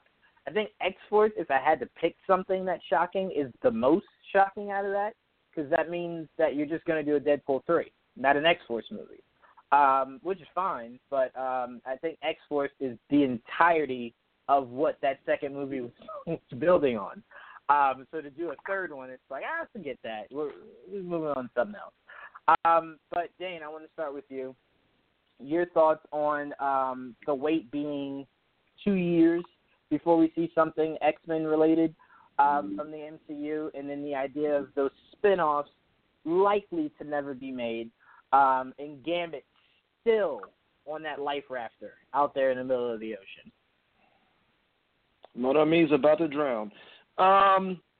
Yeah, 2021. I saw people freaking the fuck out about this. Like, outrage that's going to be that long after they finally grab Fox. It's like, minus the fact that so many employees of the company now, even though they have large severance packages, are unemployed. Damn it, it's going to be 2 years before we get the fucking X-Men. But I think that's actually a perfect time. I wouldn't start putting too much into it. I would kind of just sprinkle stuff because Marvel, it's kind of a perfect timing for some of these X-Men characters to be introduced and to start Spider-Man, because those are actually some of your most popular characters within the comics, and some of your popular characters that you've established, they're getting towards the end of their runs, or at least those actors playing them. So in the meantime, get some of those other franchise going. I like what they have in place. I like that they're doing the Eternals, and they're trying a lot of different things. And it's kind of like Guardians 3 coming out later on from James Gunn. I don't need it necessarily right away. Marvel's smart about getting enough stuff on their schedule to put out, at least extremely fun films, if not great films. So same thing goes for this. As far as, I didn't think a lot of these were going to get made anyways. X-23, I didn't need a sequel to Logan. I thought the girl was great. It kind of sucks. Multiple Man, another one. I thought it was a cool concept. Didn't think it was going to get made. Kitty Pryde. X-Force, here's the thing. I think they're going to try to see what they can do with a third Deadpool from them, and some, with them in charge, basically, and see if they can still make money off of him, and if they can, maybe X-Force can be a possibility down the road. Bringing back Josh Brolin, even though he played Thanos, and that's kind of fucking weird, to play Cable and do that, maybe go down that route. But right now they just want to say, all right, let's try out Ryan Reynolds' Deadpool as a part of the MCU somewhat, maybe not, just be super meta, and see what they can do with it, just, being Disney now in charge of it. As far as Channing Tatum as Gambit, the only thing I'd say is that, don't count it out 100%, because Channing Tatum is a pretty decently known actor. So if they think that they can get a good story and kind of incorporate it, just like I said about Noah Hawley, if they see talent, maybe they'll try to work with that and try to incorporate it and make it their own. I don't know if that's actually going to happen, but I mean, if you want to be optimistic about it, I guess that's the way to think about it. Kevin Feige knows what the fuck he's going to do with all these characters. It's all laid out, I believe. Right, and I think the biggest thing with these Fox additions that have just come over, like, the biggest thing about Feige is that he lays the groundwork for everything. So, of course, it's not going to be, bring Noah Hawley in to do Doctor Doom. Like, I haven't even introduced the Fantastic Four yet. Like, it doesn't mean that I won't use them. It just means that I'm nowhere near ready to use that character. So when I get to that point, sure, we can revisit it. Same as Gambit and so on and so forth. So it doesn't mean that all these properties, all these ideas or directors that might want to do these won't happen. It just means, dude, nothing has been set up yet. Like if like Joel was kind of saying to me, and correct me if I'm wrong, Joel, the Eternals could set up mutants. So if that does that, then you slowly start to enter the world of mutants.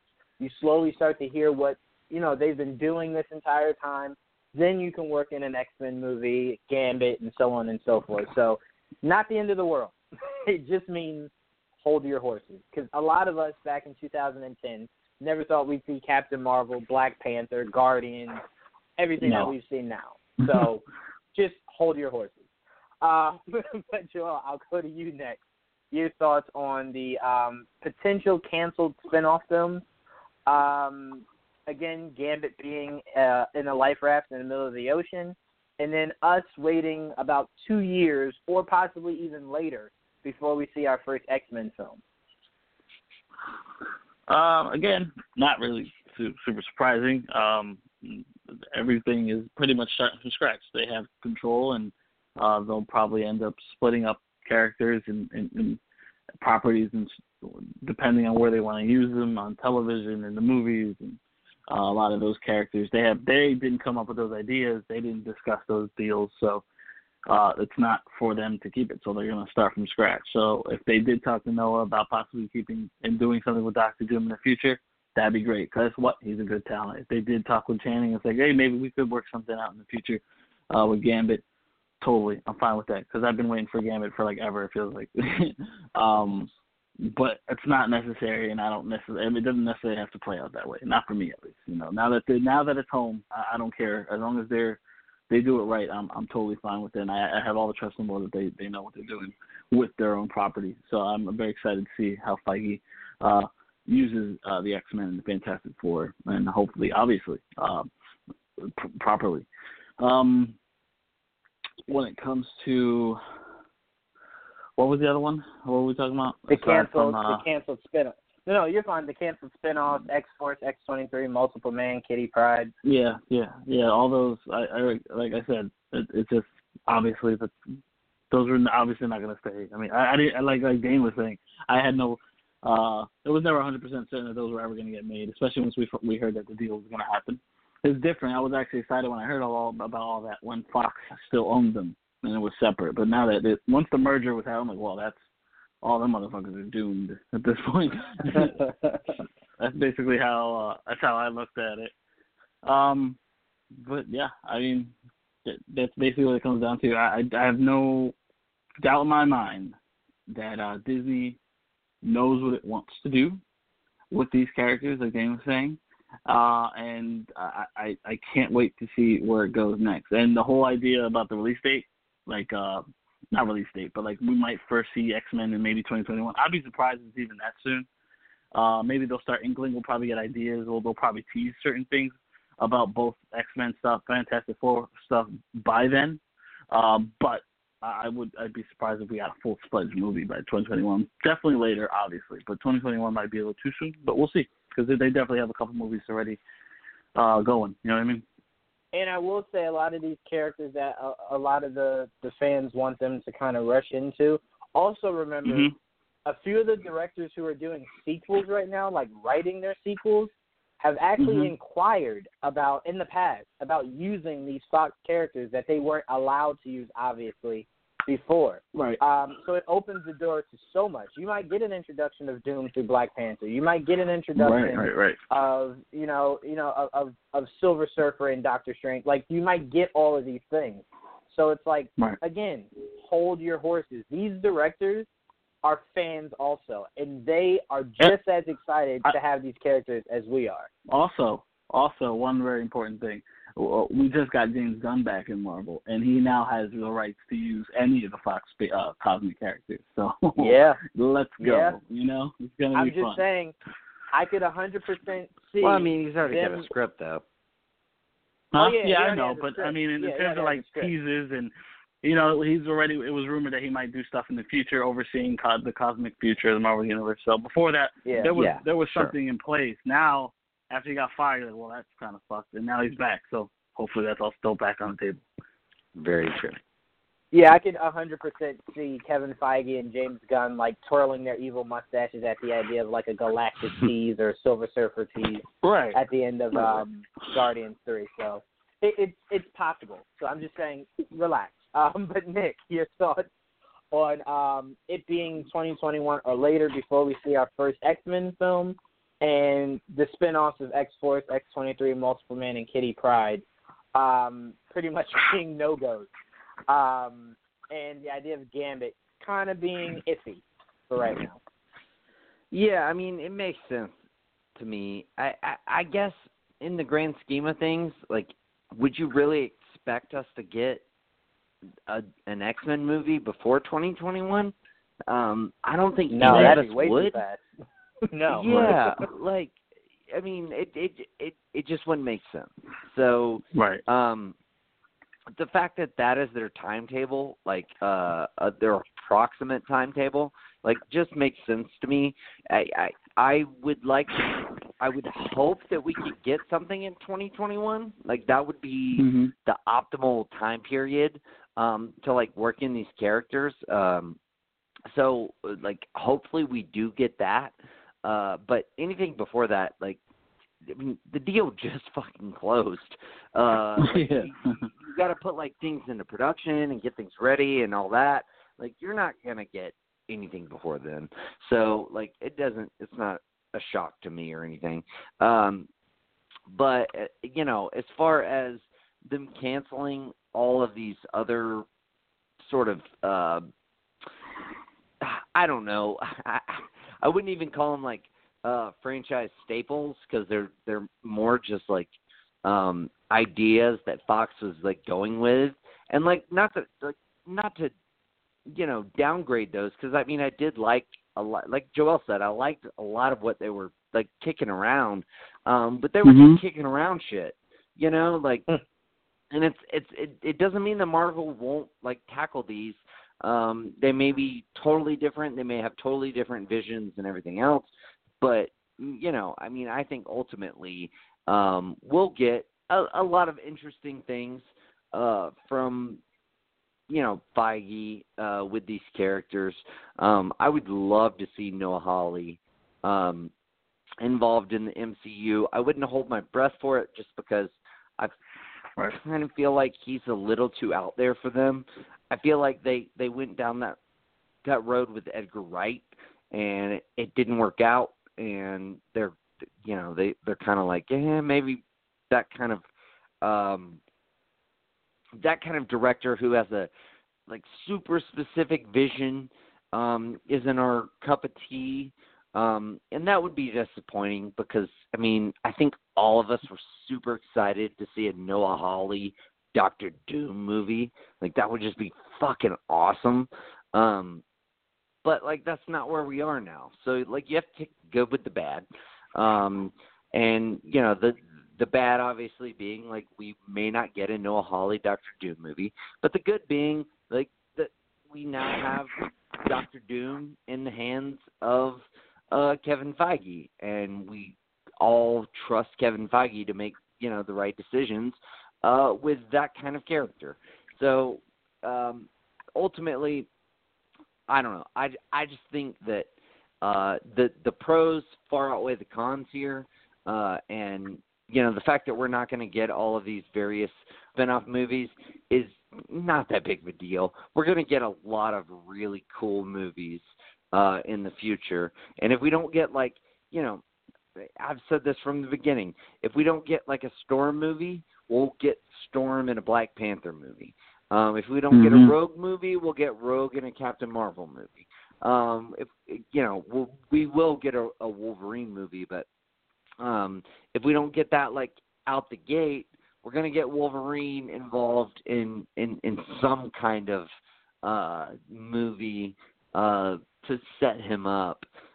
So you know, I I'm really not worried about it. I think we're going to get a lot of great movies coming out from this, and, you know, I wouldn't expect us to get them before 2021. That seems like a reasonable time period.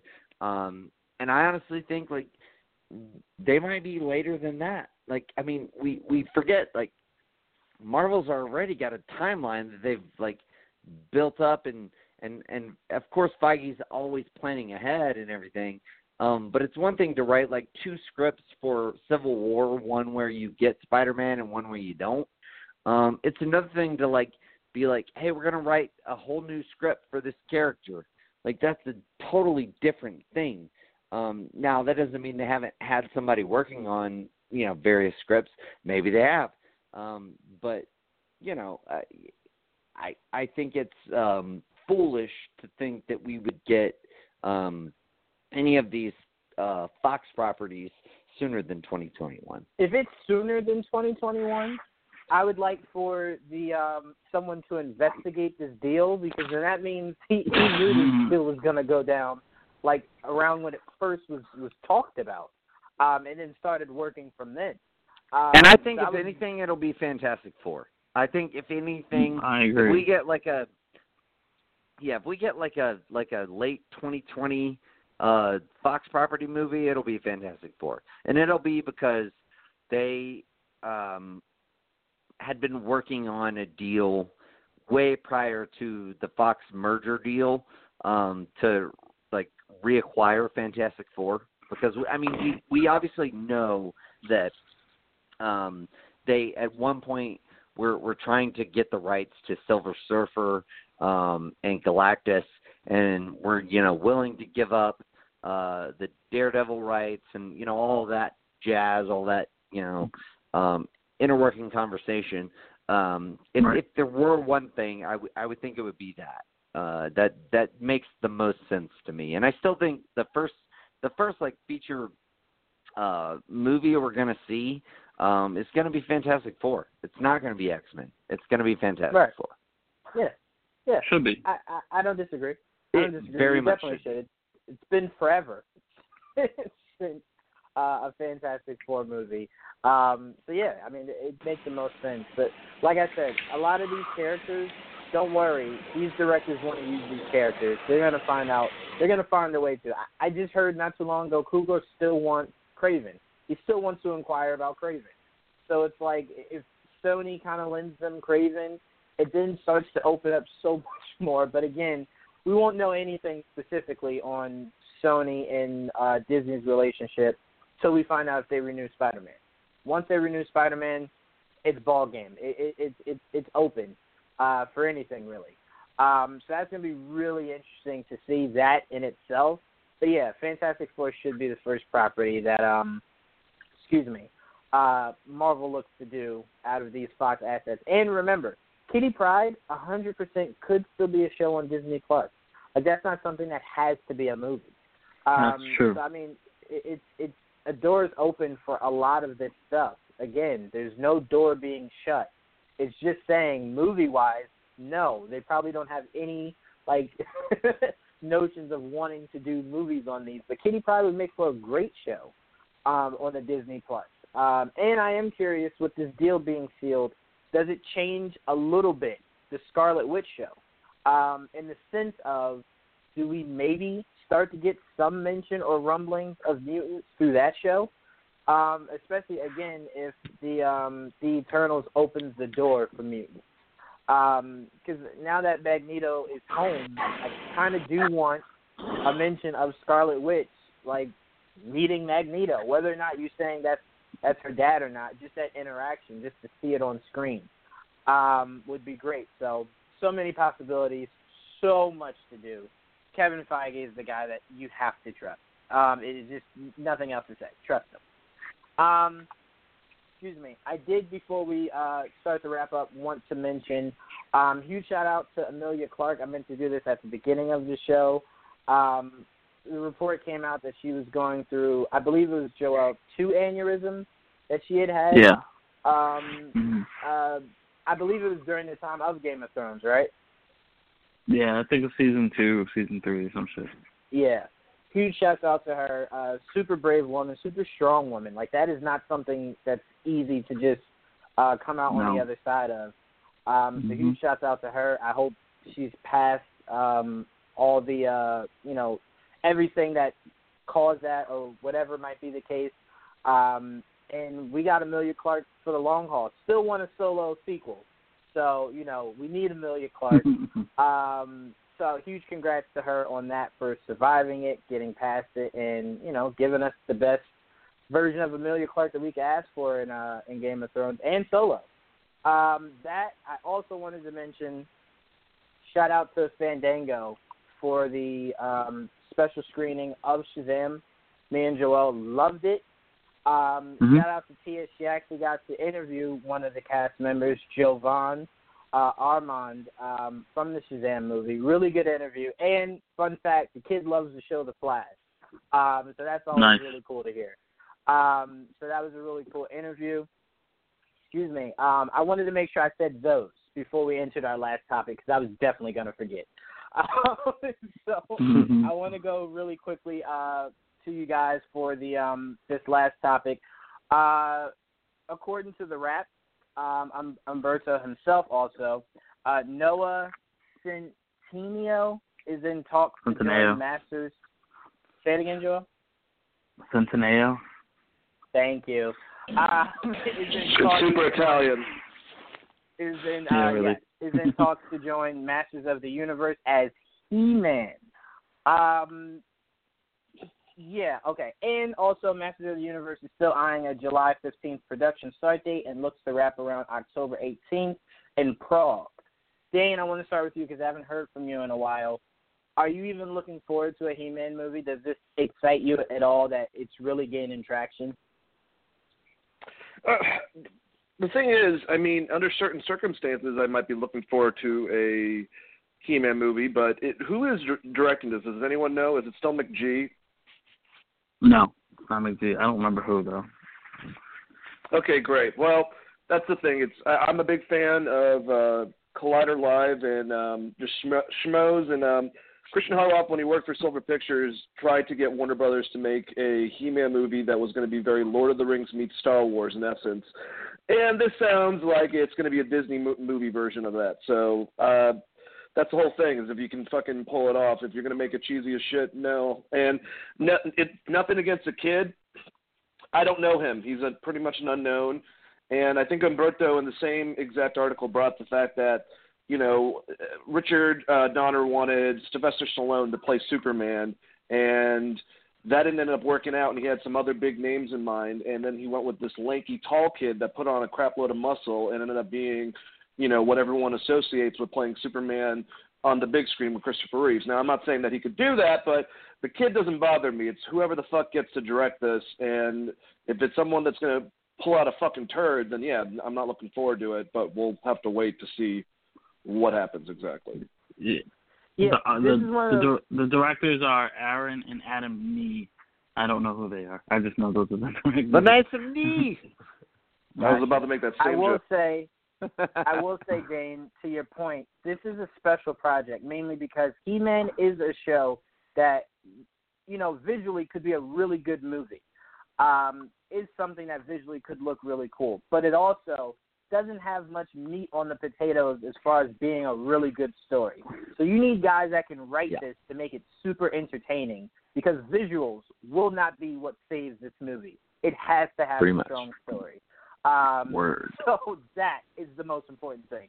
But Nick, very quickly, your thoughts on the idea of a He-Man movie. You excited about this? Yeah, kind of. I mean, not really. I don't know. I don't care. Fair enough. There you go. Joel, your thoughts. You excited for a He-Man movie? I'm not a big He-Man guy, so not exactly, but I am excited at the idea of what one could look like. So I was excited, and then they casted this dude, and I'll give him a chance, but he's definitely not the first thing I thought of when I think of He-Man, based on my knowledge of He-Man. I'll give him the benefit of the doubt. I can't wait to see what they do with it, but Yeah, I need to see more. What's I the really what's wanted Chris that Hemsworth dickhead like? from Stranger Things 2. Like that guy. There you go. Darcy Montgomery. That's who I Get thought him. would be great. That Kareem Yeah. Montgomery, yeah. Or just get Chris Hemsworth's shitty actor of a brother, fucking Liam, to do it while he's not banging Miley Cyrus. There you go. Come out and do a fucking true. He-Man movie. Very true. Oh, But I will He's that say, stone face. I will say the biggest thing is He-Man is somewhat like Shazam in the sense of it is a smaller guy turning into a much larger guy. So just to see how Prince how Adam. that pulls off. Right. Are you They going did a to terrible make job with He-Man? that with the cartoon. He looked exactly Very the true. same. So to me, I would be fine if you're just saying, like, once he holds the sword and says that he has the power, like, he just gets, like, a little bit more brolic rather than you changing the actor into, like, this huge buff actor. But we'll see. Regardless, That'd be interesting. That would be interesting. But regardless, Nick, Dane, Joel, thank you guys for joining me for another episode of Geekvibes Live. Thank you, Geekvibes Nation. We will see you next week, same time, same place. Oh, next week is WrestleMania. Woo, woo. But we will still have a show. But we will see you guys next week, same time, same place. Peace. Bye. Peace.